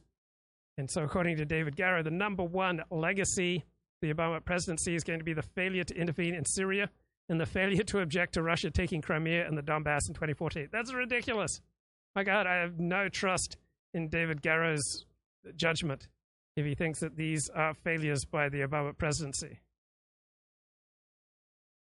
But David Samuel's got a good point here. He says the best way to understand Barack Obama is that he is a literary creation of Barack Obama, the writer, who authored the novel of his own life, Dreams from My Father, and then proceeded to live out this fictional character that he created for himself on the page. David Samuel says future historians are going to look back at the Obama presidency and see it as the moment when this new oligarchy merged with the Democratic Party, used the capacities of these new technologies and the power of this new class of people, the oligarchs and their servants, to create a new apparatus of social control. How far can they go with it? What are the limits? You see them testing this out every week or so. So was Barack Obama the author of this new machine? Did he create it purposefully, or does it report back to him? I think all three suggestions there are absurd. Obviously, Barack Obama is not the author of this new machine. He didn't create it, and it doesn't report back to him. Now, I think David Garrow is absolutely right here, and he says Barack Obama has no interest in building the Democratic Party as an institution. Never had any deep, meaningful policy commitments other than the need to feel and seem victorious. Obama is just as insecure as Trump, but in ways that are not readily perceived. And Obama is not someone who retains people. Even Valerie Jarrett and David Axelrod only go back to like 2003. So the only person who has a little bit of a through line with Barack Obama is Rob Fisher, who's, David Garrow says, the brightest person I've met in my life. Rob would argue with Obama. And the second book, when Obama's trying to get it finished during the campaign, The Audacity of Hope, Rob tells him it's a mess, and Barack Obama gets angry. You can't tell a U.S. senator that his book is a mess. So Rob would disagree with him in intellectual and academic ways. And Rob and his wife went to the White House a few times, but this was not a usual thing because Barack Obama does not want to be close with people who are his equals. So you see this with a lot of live streamers and gurus. They don't want friends as much as followers. Right? None of the people who are ostensibly Obama's best friends are anywhere close to his equal. You see how Obama got elected to the Harvard Law Review and to the presidency, and look at how he functioned as president of the Law Review to how he functioned as U.S. president, right? He's not a particularly ideological figure. He's got this distant, light touch management system. There's no investment in what the contents of the Harvard Law Review volume end up being. He doesn't write his own note. He's not interested in producing a work of legal scholarship. So for Barack Obama, the Law Review presidency is just like going to Harvard. It's a credentialing enterprise. It's not a personal investment in policy substance. Obama would be terrible on the U.S. Supreme Court because he's lazy. In the book Rising Star, Obama says, I'm fundamentally lazy and it's because I'm from Hawaii. Barack Obama once said to this man in Chicago, the only two things he wants in life are a valet and an airplane. Now, what was incredibly weird about the Obama presidency and the excitement over him, that so many white people thought that this would be the cure for the legacy of American racism. Well, America's racial problems are primarily the result of the particular compositions of races in America, and everywhere else in the world with the same compositions have similar problems. There was never any chance that President Barack Obama could solve America's racial problems. He did have the ability to make them worse, which he did, right? So we got the rise of Black Lives Matter in 2014. America's racial problems significantly got worse between 2008 and 2016. They particularly got worse between 2013 and 2016. So David Samuels is a smart and accomplished writer. Everything he publishes is thought-provoking. But he doesn't seem to be making much of an effort here to substantiate most of his points. Doesn't seem particularly interested to know much about what he's pronouncing on. His epistemics are lousy. He's essentially asking us to accept his points on faith. In his previous interview for Tablet, he essentially promoted JFK Jr.'s worldview. And then June 11th, 2020, he published a story on Kevin McDonald that did not advance the story 1 inch. It was a complete waste that got no resonance, no mentions. So David Samuels refused to consider any of Nathan Coffness's penetrating essays on Kevin McDonald. David Samuels apparently hadn't even read the Coffness critique. Apparently he hadn't even read Kevin McDonald's Culture of Critique book. And it's just an absurd essay interview. He writes, rural Oregon has many of the same problems as any American inner city, except it is overwhelmingly inhabited by people with white skin.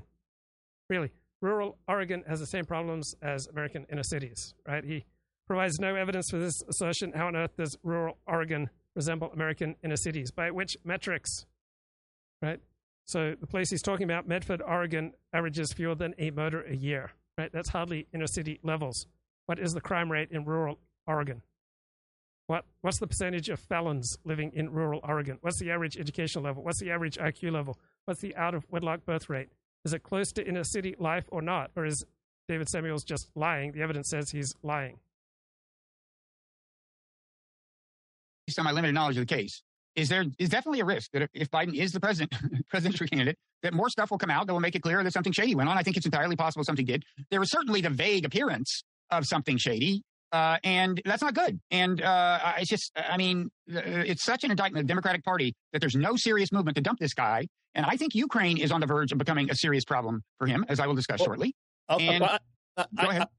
I think the bigger problem is Kamala. I don't think Biden has been Biden's poll numbers are much worse than the president he's been. I don't think he hasn't been that bad a president on the economy. He hasn't even been that bad a president on Ukraine. But the poll numbers are terrible. And you're right. Democrats should probably figure out something to do, but it's a little bit of a bad rep, and he's not crazy to think. Well, no, if but the I think economy gets better, if the economy gets better, it'll turn around for him. No, but a lot of the Democrats in polls who say they wish he weren't on the ticket cite something other than his performance on the economy, blah, blah, blah. They say he's old as shit. He's too old to be president. He's losing multiple steps, not losing a step. And that's all right. That's accurate. That's true. He has terrible ratings on the economy, too. Well, that's not fair. Although there is some evidence we're about to slide into a slowdown. Okay, so a link here suggested by the chat. Woman calls in, should I divorce my disabled husband? From the Dr. John. All right, let's go out to Delaney Denver, show. Colorado, and talk to the great Diane. What's up, Diane? Hey, John Deloney, how are you? I'm so good. How about you? Good. What's up? So I have got a kind of moral, ethical dilemma going on in my personal life, and I have a son-in-law and daughter who listen frequently, and he said, you know who you need to ask is Dr. John Deloney. So here we are, Here we are. And I'm not a very moral or ethical person, so just so you know. Well, I have listened to you enough to know that is not true. So I'm gonna kind of lay it all out there. It's a kind of a long story. I'm gonna make it as brief as I can because Go for it. It's been a long few years. Go for it. 5 years ago, first of all, I'm 49 years old. I'm married for 30 years to just the most amazing man. We have 8 incredible kids. And 5 years ago, we took the kids up to the mountains about 3 hours away from home, went mountain biking, and he crashed his bike, very, very severely suffered a traumatic brain injury that almost killed him. I know so many people people over 40 who've crashed their bike and been badly injured. Doesn't seem like a wise thing to do on city streets in particular, or if you're over 40, your bones are going to be more brittle. We spent 2 months in local hospitals, 5 brain surgeries, had half of his skull removed, coma, everything, just a horrible couple of months. He regained consciousness enough that they accepted him to a rehab hospital 8 hours away. They said for 2 months, we'll do rehab and do the best that we can. So I packed up, left my kids with family members, and I went to this rehab hospital for 2 months. And that 2-month stay, due to a very serious stroke and seizures, turned into a 7-month stay. And we finally got to go home. He came home with a trach in, a feeding tube in his stomach. I had to learn how to put a catheter in. I learned how to take care of him so we could bring him home. I had so much faith, John, the whole time he would be healed. I knew it. And I'm a religious person, and we had so much faith, and we worked.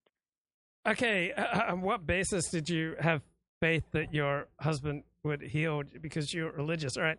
You're no more likely to be healed from a catastrophic injury if you're religious than if you're an atheist, right? You're no more likely to avoid bad things happening in your life. I mean, when I walk around Beverly Hills, right, I often notice amazing plunging cleavage, and often bouncing right in the middle of the cleavage is a golden cross, right? And so, to echo the words of Dennis Prager, do people wear a cross to signal a serious commitment to Christ, or do they wear it as a good luck charm? Most people seem to believe that their religion operates like a good luck charm, that it makes them less likely for bad things to happen to them and makes them more likely to receive miracles. And I don't believe there's any evidence for any of that. So hard. I knew he would get better, at least better enough that we could carry on a conversation with him. He would be. Yeah, I hate cyclists on pedestrian paths. I hate them on city streets. I hate how they block traffic. I understand why drivers frequently become angry with them. So, yeah, if you're over 40, don't ride a bike, particularly on city streets. Now, if you're in a very safe rural community, I still don't think it's a good idea to be riding a bike over age 40. But, I mean, nobody should be riding a bike on city streets. That's just insanely dangerous. Somewhat himself. And over the next 2 years of having him at home, it was a lot of work, and he just never really got better. He did learn to walk again. We taught him to walk, but ultimately his injuries he lost hearing. He's completely deaf, and he has no short-term memory, so we can't even teach him sign language because he can't learn new things. He knows my kids. He knows anything that happened 10 years ago or more, but anything that's happened about 2 years before the accident and anything current, he has no idea. He doesn't remember he's had 3 kids. So if you've got kids and a spouse and people who depend upon you, you definitely should not be riding a bike or putting yourself in unnecessary danger. So this guy put himself in unnecessary danger and created havoc for his family. Kids get married. He has grandkids. I have an 8-year-old. He was kind of our surprise baby, and he knows that he has an 8-year-old, but doesn't really know him. He forgets their name sometimes. I love this point in the chat. Bicyclists want pedestrian protection when convenient, vehicle rights when not. And faith can sustain hope and ward off stress, but practically speaking, you're not going to avoid the bad things in life because you have a religious faith. And practically speaking, you're not going to receive miracles just because you're religious, right? I guess that might occasionally happen. It's not the way to bet. He has no concept of space or time or age or distance. All of that part of his brain was damaged. And 2 years. So this woman apparently has stayed by this guy's side for 5 years, which is just an extraordinary level of sacrifice. Years ago, I decided for the sake of my kids' lives moving on and mine that I needed to put him into a facility. So he's in an assisted living facility just a few miles from home. We go see him all the time. A couple months after we put him in that facility, we made some medical decisions, decided it was time to let him go. And we put him on hospice and thought the time would come that he would pass. And it's been almost 2 years. And despite all medical odds, science, everything, he's still with us. Pretty much no quality of life. We've prepared ourselves to let him go so many times when it looked like everything was heading that direction. And he's still with us. And it's just been so hard to know how to move on. How much should people have to sacrifice because you made really bad decisions? Right, so I have a lot of empathy for this woman, and this man is apparently not functioning hardly at all. So it's not like he's mentally there and just physically impaired, right? He's both physically, mentally, emotionally impaired. Through this process, I got my master's degree. I went back to school. I've become an LCPC, so I'm able to work now and provide for my family. Awesome. So my question is, sorry that took so long, but here's my question. Hold on, before we ask you a question. Okay. Can I just sit with you in that for a minute? Yeah. That's so much. It's a lot, and that is just the tip of the iceberg. This could be a whole Hollywood movie that would last 10 hours. So my oldest best friend on planet Earth is a traumatic brain survivor, and when I'm with him now and we go out, I still have to help him go to the bathroom. Still have to have people take care of him and help him. And I can't imagine going up 100x that with building a life with somebody, because it changes everything, right? Oh man, it changes the way you breathe. Yep. And my guess is, as a mom of 8, you've been solving and fixing for 5 years. Yeah, I have been. And then you went and got a freaking master's degree. Like at some point. I know. Have you exhaled? After about year 1, I did, and I still had so much hope and so much faith, and we would work with him every day, work on walking, work on brain stuff. Like, don't let him just sit in front of the TV. Like, we got to work with him. It's going to get better. It's going to get better. And then after about year 3, I just really had to shift my thinking that this isn't going to turn out how I thought it would. So we've come to peace with it. In fact, we came to so much peace with him passing. That is what we've been praying for the last 2 years, that it would be better for him. I mean, you talk about your friend and how that is with him. My husband is. So the way you operate, or the way your in-group operates, provides incentives for other people in how they relate to you. If the way you conduct your life, right, is such that other people would be better off without you, right, you're incentivizing all sorts of negative behavior against you. And if the way that your group conducts itself makes it so that other groups would be better off without your group in their midst, right, how long can you expect people to show this level of forbearance if your group, say, is committing an astronomical amount of crime, or is consuming, say, an astronomical amount of government social services without an equivalent level of contributing back through the tax base, right? We should be building lives both as individuals and as groups that are a blessing to the people around us. Otherwise, you're incentivizing other people to pull the plug on you. And there are many different ways to pull the plug on an individual or a group. The same way. He would be humiliated to see what he has become. This is not what he would want. This is not the kind of life. I mean, if he had his right sense, he would say, why didn't you just let me go 3 years ago? Why did you keep me alive? And I listened to your last caller, and it breaks my heart, the loss that. Okay, I think that's enough. The chat's getting depressed. Just absolutely horrific story. All right, I want to go back to talking about the Republican brain.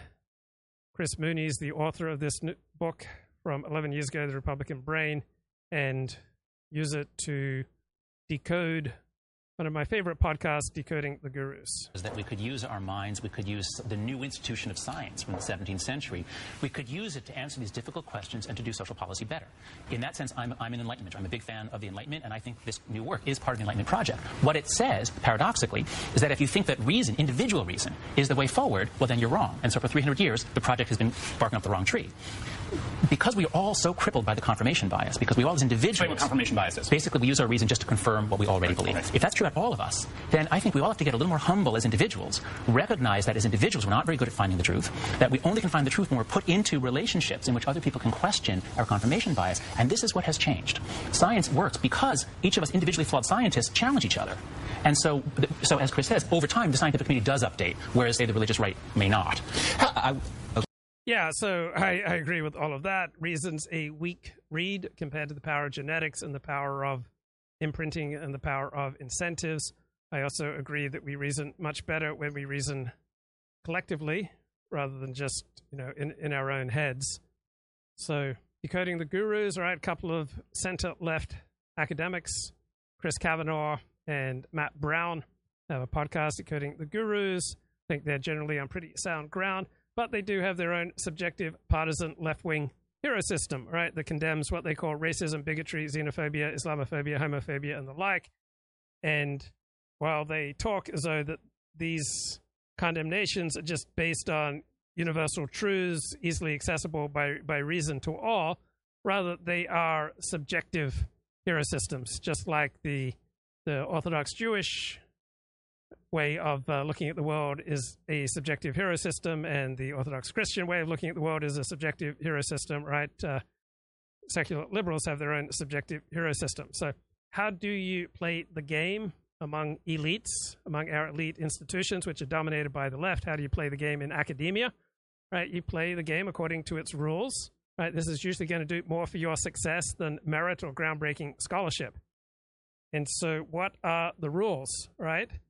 The rules are that you regard yourselves, the liberal left enlightened ones, as guardians of reason, guardians of enlightenment, that you're not really implementing a sectarian agenda based on a subjective hero system. No, you're fighting for universalist virtues like objectivity, inclusivity, diversity, benevolence. Now, conservatives charge that this is just an aura of superior virtue, and I'm borrowing here from the analysis of philosopher Ronald Goodman.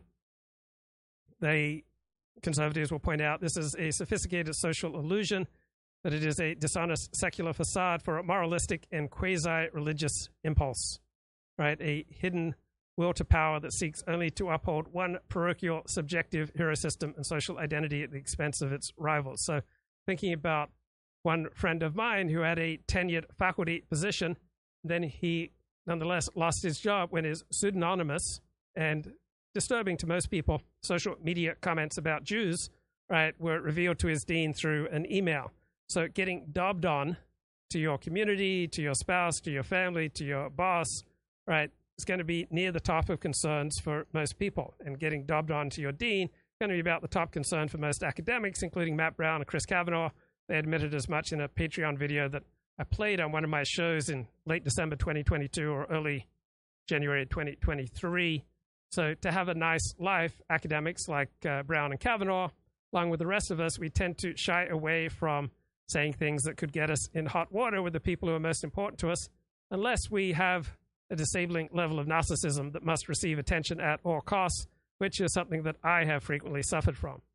One thing I've learned from interviewing thousands of people is that everybody's vulnerable. Right? Everybody has their weak points. We're all accountable to someone. Now, Decoding the Gurus, right, they talk a great deal about epistemic considerations. Epistemology is the study of how do we know what we know. And so they see themselves as coming primarily from a place of truth. But a big part of the motivation for operating from this place of epistemic considerations resides, in the words of philosopher Charles Taylor, in the prestige and admiration surrounding the whole scientific stance itself, with the sense of freedom, power, control, invulnerability, dignity that it radiates, right? All the virtues of the buffered, autonomous, strategic, rational identity that is encouraged by this modern transformation of what were Protestant impulses in an entirely secular, left-wing direction. So the easiest way to approach the world for an academic today is to wrap yourself in the mantle of science, right? And get that sense of freedom, power, control, invulnerability, and dignity that it radiates. As long as the Decoding the Gurus can wrap itself in science, then they can feel relatively invulnerable to cancellation. They can feel dignified, in control, and free. Now, a problem with this is much of what is considered true, much of what is considered expertise by our elite is a game, right, where you play the game of expertise, which is getting hailed by your peers as an expert by jumping through a credentialing process. Right? Much of education is learning to be educated in the process of getting an education. Right? Becoming an expert means that you secure the approval of your peers and they sign off on your credentials as an expert. So every professional in particular primarily wants the approval of his peers, and this desire for social approval of his peers is far more incentivized than the pursuit of truth. Right? You can't expect anyone to understand something if their income, their happiness, and their social status depends upon not understanding some obvious truth, such as group differences. So when almost all of our institutions are dominated by the left, particularly in academia and media and culture, right, when the left controls the cultural means of production, it makes perfect sense for non-leftists to have a knee-jerk suspicion of the establishment. Right? When the left controls the cultural means of production, right, there's going to be a knee-jerk response that public discussion controlled by these institutions is a sham. It's an illusion.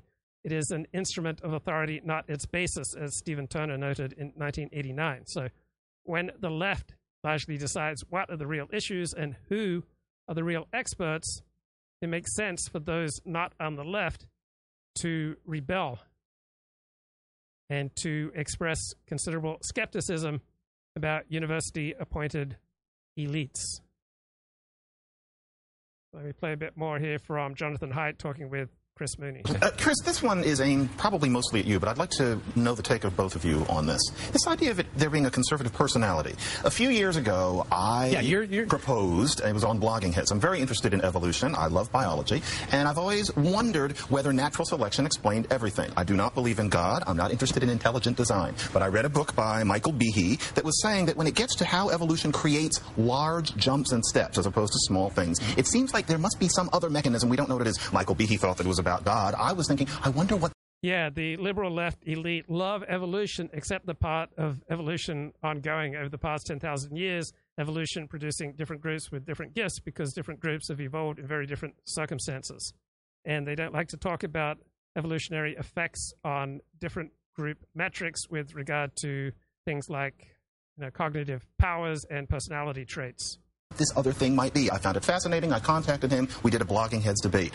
I had several new ones torn out of me by the Blogging Heads community. The liberal scientists thought that I was the worst thing people write. I've never seen someone so high fall so low so quickly. And all of this was the kind of behavior that is associated with conservatives. There was a circling of the wagons, not reason, because I was trying to make sense. I wasn't making a godly argument. That happened. It's over. But it leads me to think that this is perhaps human behavior. How do we fit in that even with evolution, the facts are not always as clear completely as we're told? And that if you dare to question this, if you dare to say anything about it in public... The scientific community is really, that's intelligent design. I mean, the scientific community has extraordinarily strongly rejected that. Right. And if they get a little upset when you bring it up, it's because it's a direct assault to their science.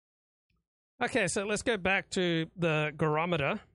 All right, a way of assessing the gurus as composed by these two center-left academics, Chris Kavanaugh and Matt Brown. So it notes that a cult will generally have more than a few bones to pick with supposedly nefarious forces in the outside world. Okay, if institutions in the outside world are dominated by leftists and liberals, it would make sense that people who are not on the left would have a few bones to pick with the powers that be. Fascist organizations will derive much energy from narratives of grievance focused on specific outgroups. Anyone with an in-group identity is going to derive much energy from a narrative of grievance against outgroups. It's nothing unique to fascists. Feelings of frustration and oppression, in other words, being human, everyone has these feelings. Feelings of being excluded and disregarded, right? Everyone has these feelings. Feelings of being deprived of one's manifest rights and recognitions.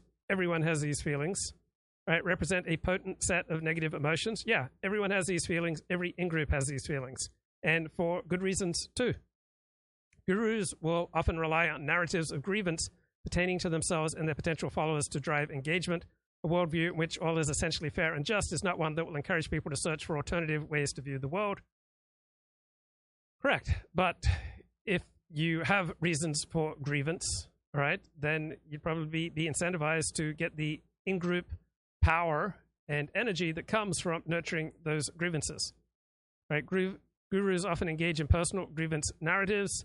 They provide emotional connection and sympathy for the guru. They provide a convenient explanation for why their unique talents has not been well supported or given their recognition they deserve by the outside world. Right? Sometimes this is with good basis, and sometimes it's with a fatuous basis, as with Brett and Eric Weinstein.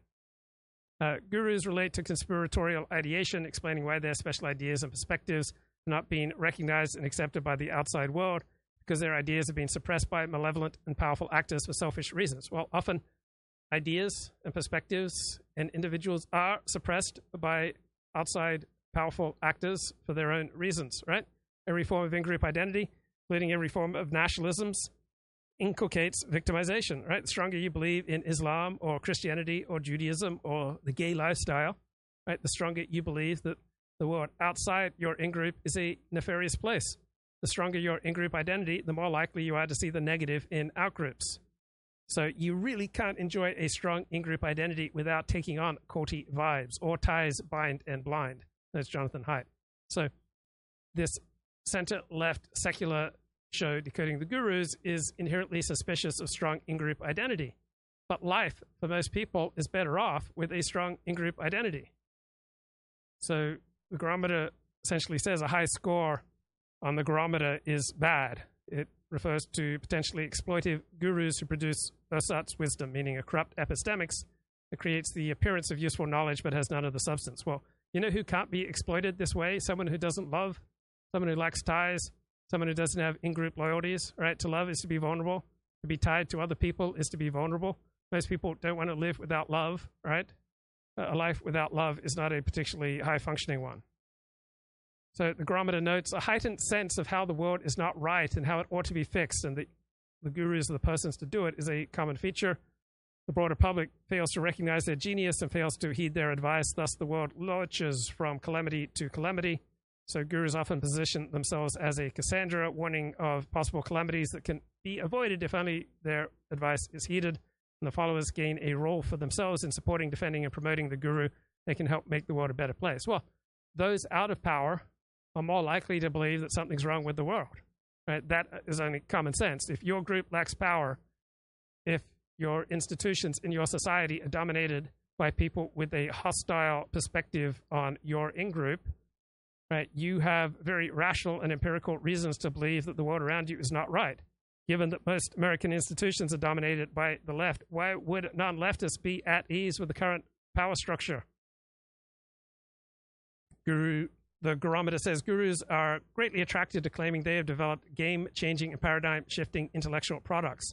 Well, given that the left largely controls the intellectual means of production, why would someone not on the left not seek out game-changing and paradigm-shifting intellectual products? Right? Decoding the Gurus wants us to engage primarily on the basis of epistemics. How do we know what we know? But this disengaged, reflexive, buffered, rationalistic perspective on life is a modern, secular, liberal, leftist one. It's very different from how traditionalists experience life. And we all have our subjective hero systems. It's just that people on the left, like the host of Decoding the Gurus, seem to believe that they have transcended hero systems, that they are just sharing objective truths.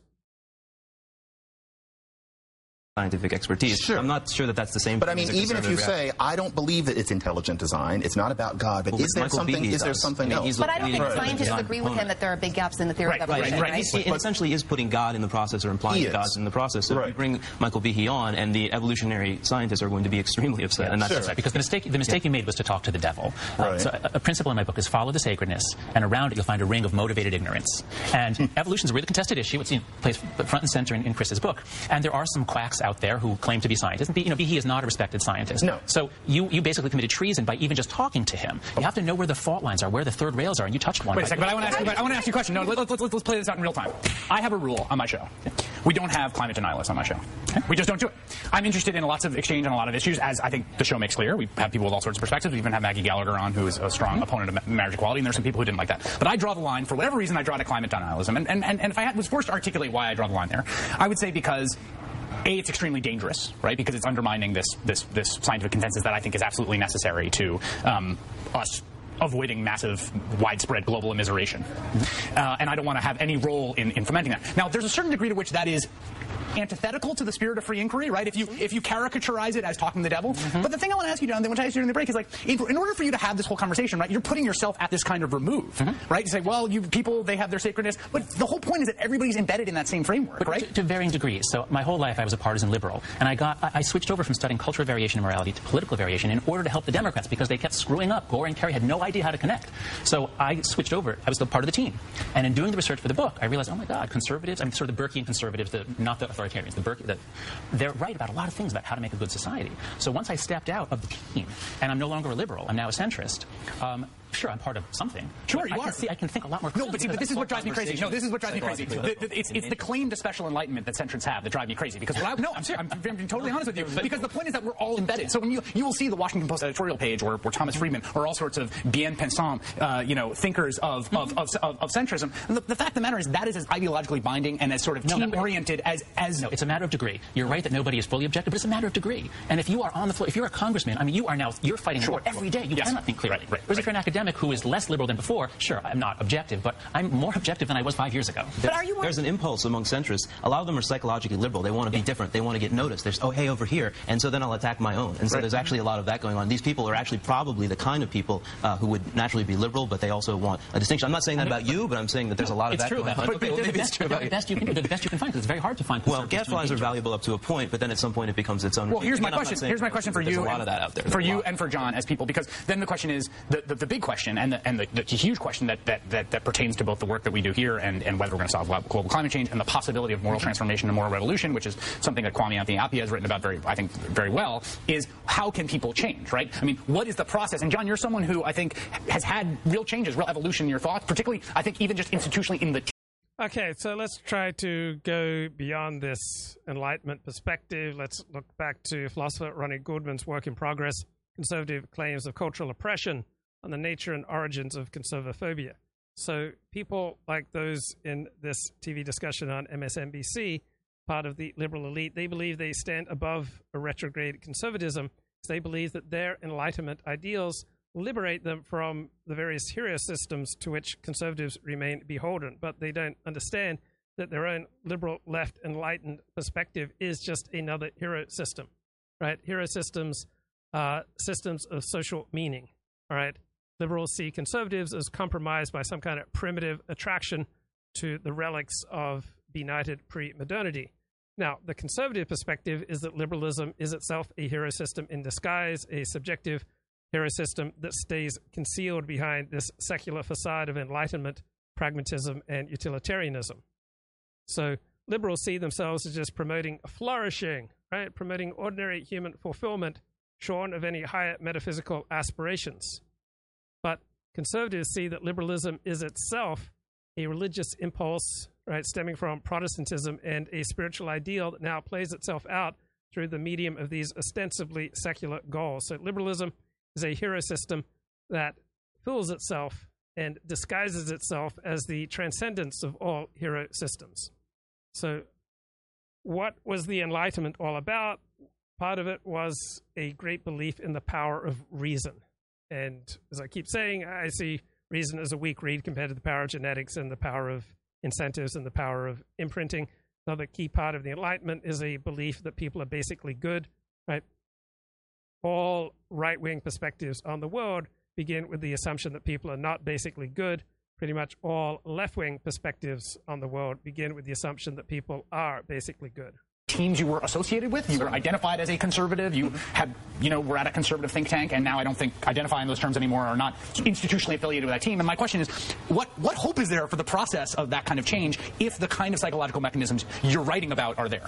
You have to approach it indirectly. You're not going to reason people into agreement or even into discussion. Do the part about Dale Carnegie. I think it's a very important argument. You can't reason people if you push their motion. What you can do, what you have to do is you have to try to foster relationships. So as Beach said, relationships open our minds and open our hearts. This is the Reverend we just talked to, Jasmine Beach Ferraro, who's making that point. So, for point. example, there's a group called livingroomconversations.org, and they try to, you get a liberal and a conservative who are friends, who know each other. There are still some out there, pairs. You get them to have a dinner party. You bring people together, and it's important to share food. So if you do indirect methods, you take advantage of the social judgments come first, then the reasoning comes after. If we want to reach agreement, it's going to be by bringing people together in good circumstances. And the chat says, didn't Freud usher in the idea to moderns that man still does not act rationally? I think that was an argument that Freud made. Isn't Freud the basis of all modern market research? No. I don't know a lot of things about modern market research. I can assure you that Freudian theorizing is not the basis of all modern market research. So let me go back here to Ronnie Goldman's decoding on conservative claims of cultural oppression. So liberals understand modernity as separated from pre-modernity by the Enlightenment, which launched in the 17th and 18th century, that we've moved through different civilizations.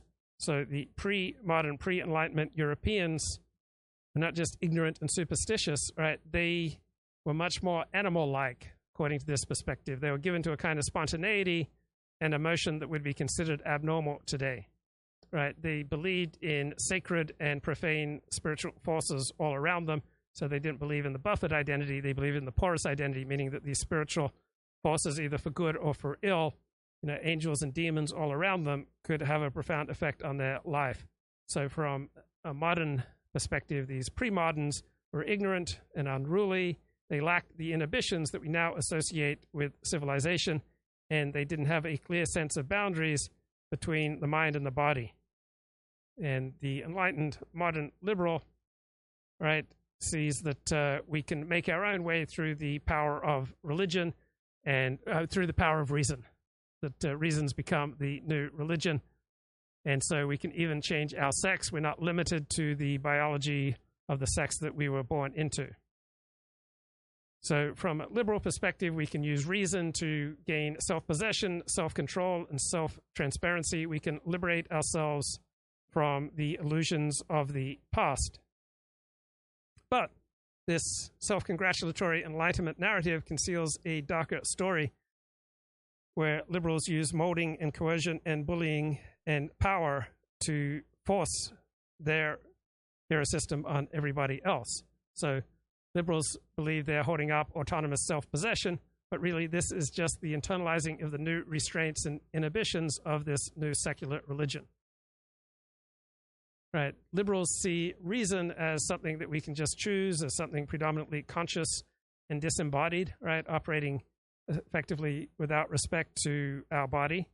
And this leaves them insensible to the layer of human experience that resides in the body, that resides in our ways of being, that occur prior to us developing reasoning.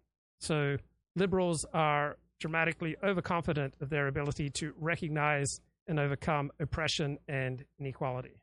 Where they can actually open their minds. And also realizing that people are not convinced when they feel attacked. And right. Dale Carnegie's How to Win Friends and Influence People sounds a little corny now, but actually it's very useful today if you get past the slightly archaic language, in that you talk to people, you try to figure out what's going on in their minds. Imagine. Do I find talking to most women boring? I mean, no more than I find talking to most men. I mean, I really enjoy my opportunities just to be around only men, but I enjoy most of my interactions with women in my life as well. Luke needs to stay out of the Chris Hayes zone. Latest Steve Saylor post on narrative collision. Is it too hot for YouTube? Yeah, let's go to the latest Steve Saylor post. Was excellent. I put it on my list of things to talk about. All right, we've got a Muslim arrested in Brooklyn for murdering a gay black man. How 3 different news outlets covered the story. So we've got this trend, Middle East immigrants to the U.S., mostly Muslims, but also Armenians, objecting to the establishment pushing the gay and trans agenda. Sometimes these immigrants do this admirably through the parents' rights movement. Sometimes they do it despicably through street violence. So for the mainstream media pushing the Democratic Party line, this immigrant versus LGBTQ stuff is tricky because it raises questions about the inherent tensions in the Democratic coalition of the fringe's grand strategy. So on the other hand, a gay was murdered in a hate crime, a black gay. So the story is too unnarrative to not push it heavily. But the stabber is a Muslim teen whose friends objected to the gay display as offensive to Islam. So that is off narrative. Now, the usual media hope is that the stabber must be some kind of Archie Bunker character, and you hope the public doesn't pry too much into the facts. So we've got the Daily Mail, a frequent purveyor of facts, and we've got the New York Times and the Washington Post, and how do they handle the story? So the Daily Mail says dancer O'Shea Sibley shown voguing at a Brooklyn gas station before being stabbed to death by a 17-year-old Muslim suspect in an anti-gay hate crime. So that's how the Daily Mail begins it. All right, they put the fact that the stabber is a Muslim in the headline. In the New York Times, they tried to bury the role of Islam down into the 11th paragraph and then immediately wish it away by saying this has nothing to do with, true Islam. And in the Washington Post today, 19-paragraph article on the arrest of the Muslim youth that goes on and on about anti-gay hate crimes, yet never mentions a single thing about the killer being a Muslim. Right, this is Chris Mooney talking about the Republican brain. 3 months now. There is no serious scientific criticism of anything that I've said. Okay? It's just politically controversial, but scientifically it's actually not. And in it, I cite a large body of scientific research, and I've tweeted twice today using the hashtags. You should be able to find it. A link to a bunch of papers from my blog where you can go and start to read some of the science yourself. I mean, if you're interested in this stuff, you're free-thinking, critically thinking people. I know you are. You don't have to take my word for it. You can go read the published peer-reviewed research on the differences between liberals and conservatives yourself.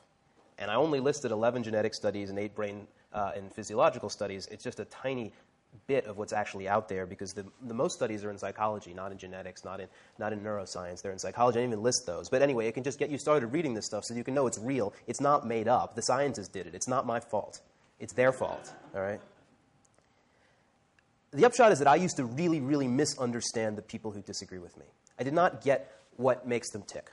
And in fact, as a liberal, I'm a moderate liberal. I'm not as liberal as some. But as a liberal, I used to think what a lot of liberals think about their opponents. I thought that the reason they were coming at it differently than I was that either they were driven by religion, on the one hand, or they were driven by money and self-interest, on the other hand. So if you wanted to understand why conservatives are acting the way they do, you would either do this old journalistic trick called follow the money. In other words, figure out who's funding them. Is it ExxonMobil? Is it the Koch brothers? What have you? Or follow the religion, which is kind of the same thing. Figure out what the religious right's role in this is. And there's often big money actually supporting the religious right as well. And that was sort of the approach taken in my 2005, my first book. It was called The Republican War on Science, and it played a kind of central role in defining this whole idea that there's a unique right-wing problem with science, with fact. All right? So I want to start the story there, because I've learned a lot since then. It's not the Republican War on Science was wrong, but its analysis was sort of incomplete. Okay, so we'll go back to 2005. Okay, so Ronnie Goodman takes a few shots at this book and the dominant, Enlightenment liberal perspective. So to be on the modern left, all right, you don't recognize meaning as something that primarily exists outside of yourself, such as in religion or in community or in nation, right? You believe that meaning is something that we can create just in our own heads, right? So people, in a traditional perspective or a conservative perspective, we see meaning as something that primarily occurs through our interactions with people outside of ourselves, that there is meaning in the world outside of us. The liberal left perspective is that meaning is something we just create in our heads. Right, so you've got the dominant modern perspective, could be called Enlightenment naturalism, right? Moral legitimacy. just refers to empirical evidence about the human condition.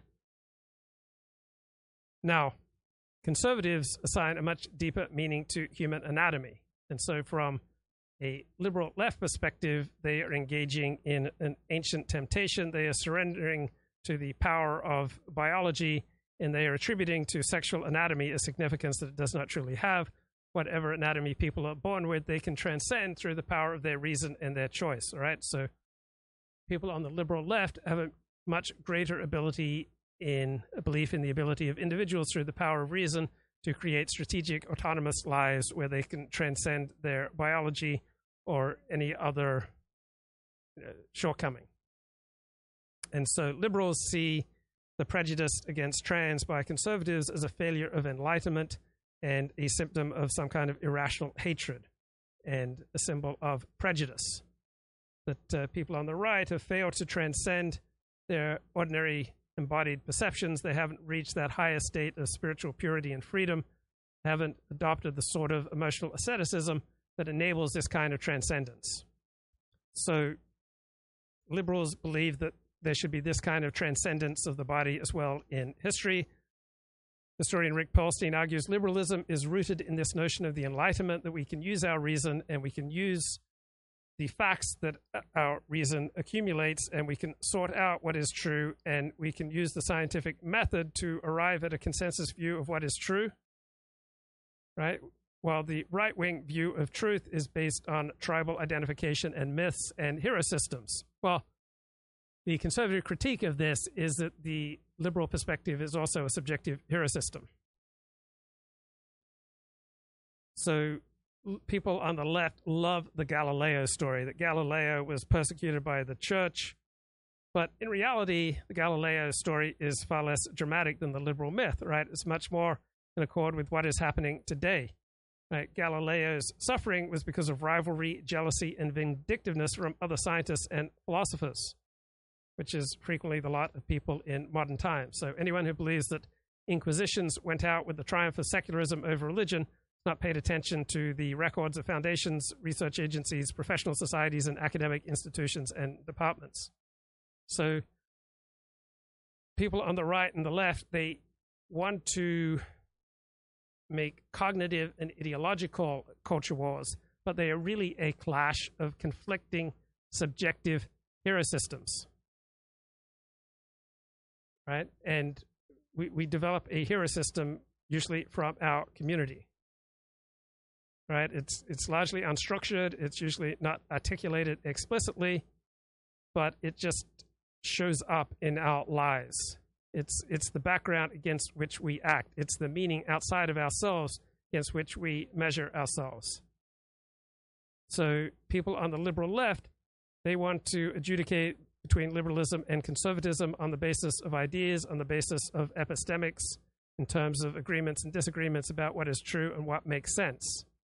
But the clash is really one that goes much deeper to our very bodies and to the way that we approach the world, which from a traditional conservative perspective is we encounter the world primarily not as individuals, not as strategic, autonomous, buffered, reflexive individuals, but as members of tribes, as members of communities, and that we receive cues about the subjective hero systems that we subscribe to from the people around us, from our tribe and community.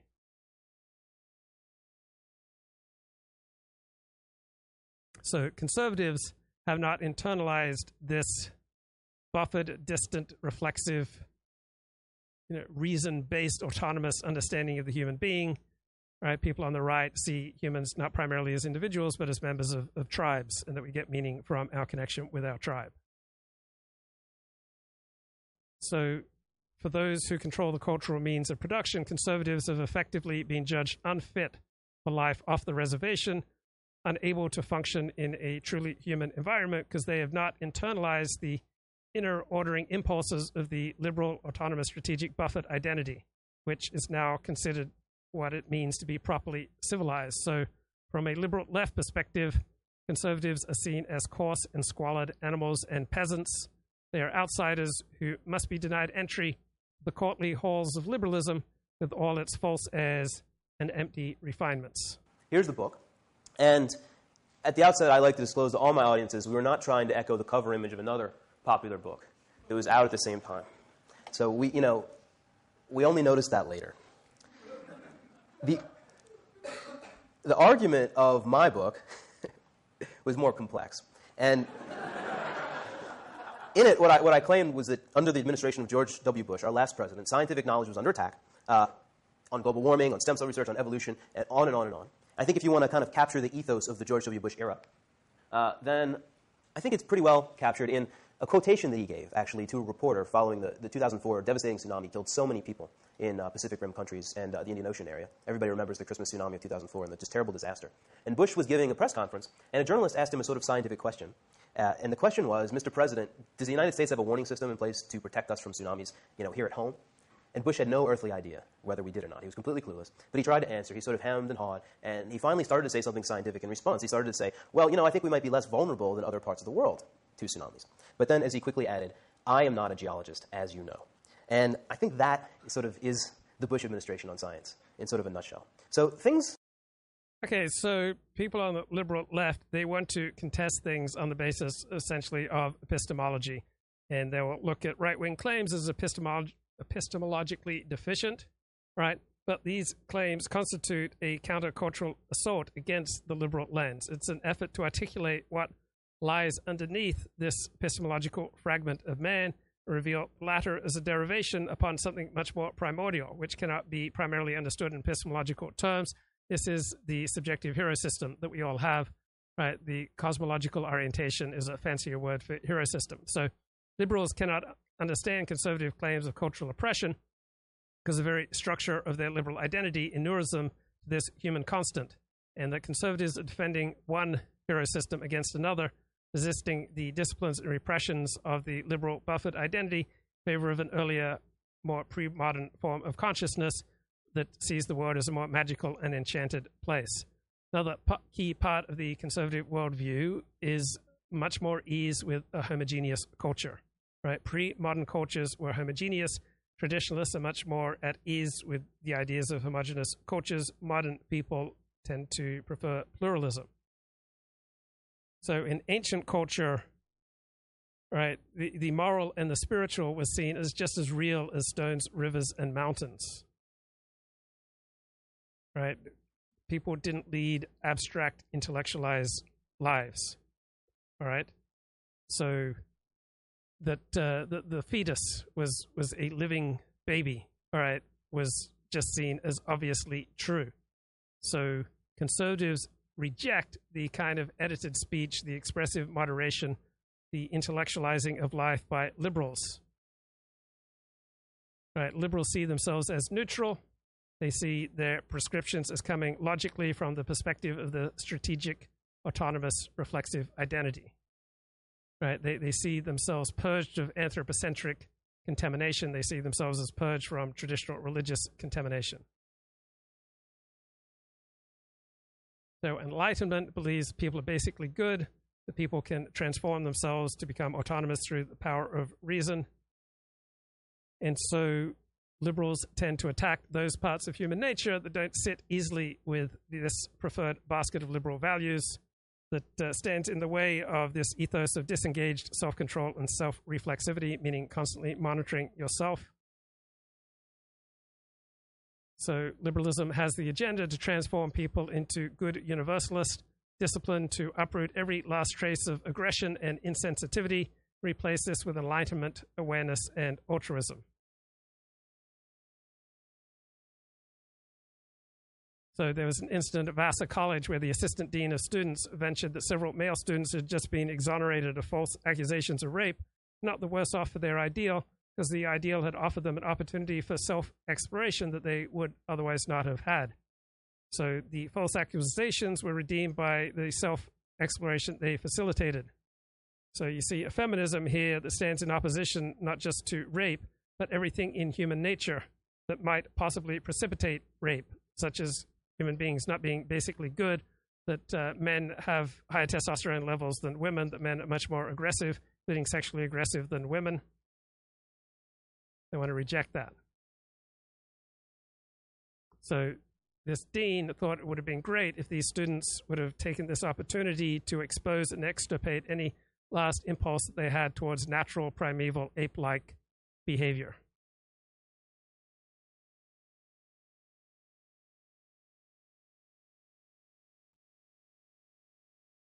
So liberals don't believe in the code of the gentleman, right? They don't generally believe in getting our moral code from religion or tradition, right? They think it's something that we should be able to reason toward by taking direction from, our best and brightest, those who went to Harvard and the like, right? They believe that we can elevate ourselves through this transformative power of reason.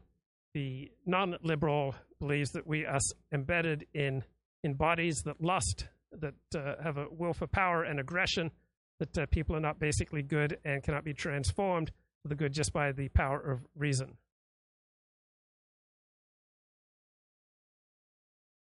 Things under Bush were bad when it comes to science. And this is what I was writing about, and it was a bestseller, and it drew a lot of attention, sent me out on the road to talk about it. And I was explaining why. I was explaining why science was so messed up under Bush. And the kind of story I was telling was a story that I would describe as being political in nature and being environmental in nature. In other words, I was doing what a political journalist often does. All right? And political just means I was following the money, the money trail. Environmental, I don't... Okay, so this is how Ronnie Goodman describes Chris Mooney's book, The Republican Brain, an intriguing physiological explanation for why conservatives are less disposed than liberals towards this kind of buffered, expressive moderation. So he says, MRI studies reveal that conservatives tend to have a larger right amygdala, which is the evolutionarily more ancient part of the brain that tends to generate immediate fight or flight responses to threatening stimuli, and that liberals tend to possess more gray matter in the anterior cingulate cortex, the ACC, which is a newer part of our evolutionary system that suspends automatic responses to assess facts and to detect errors. So he argues that conservatives tend to be more instinctive and given to immediate reflex actions, that liberals are more reflective and cognitive, that they are better able to suspend automatic fear responses to undertake a more careful evaluation of facts. So the ideology of conservatives comes from their physiology. Every human, like every animal, possesses a fear system capable of rapid-fire defensive reactions, but that system appears to be stronger and more predominant among conservatives.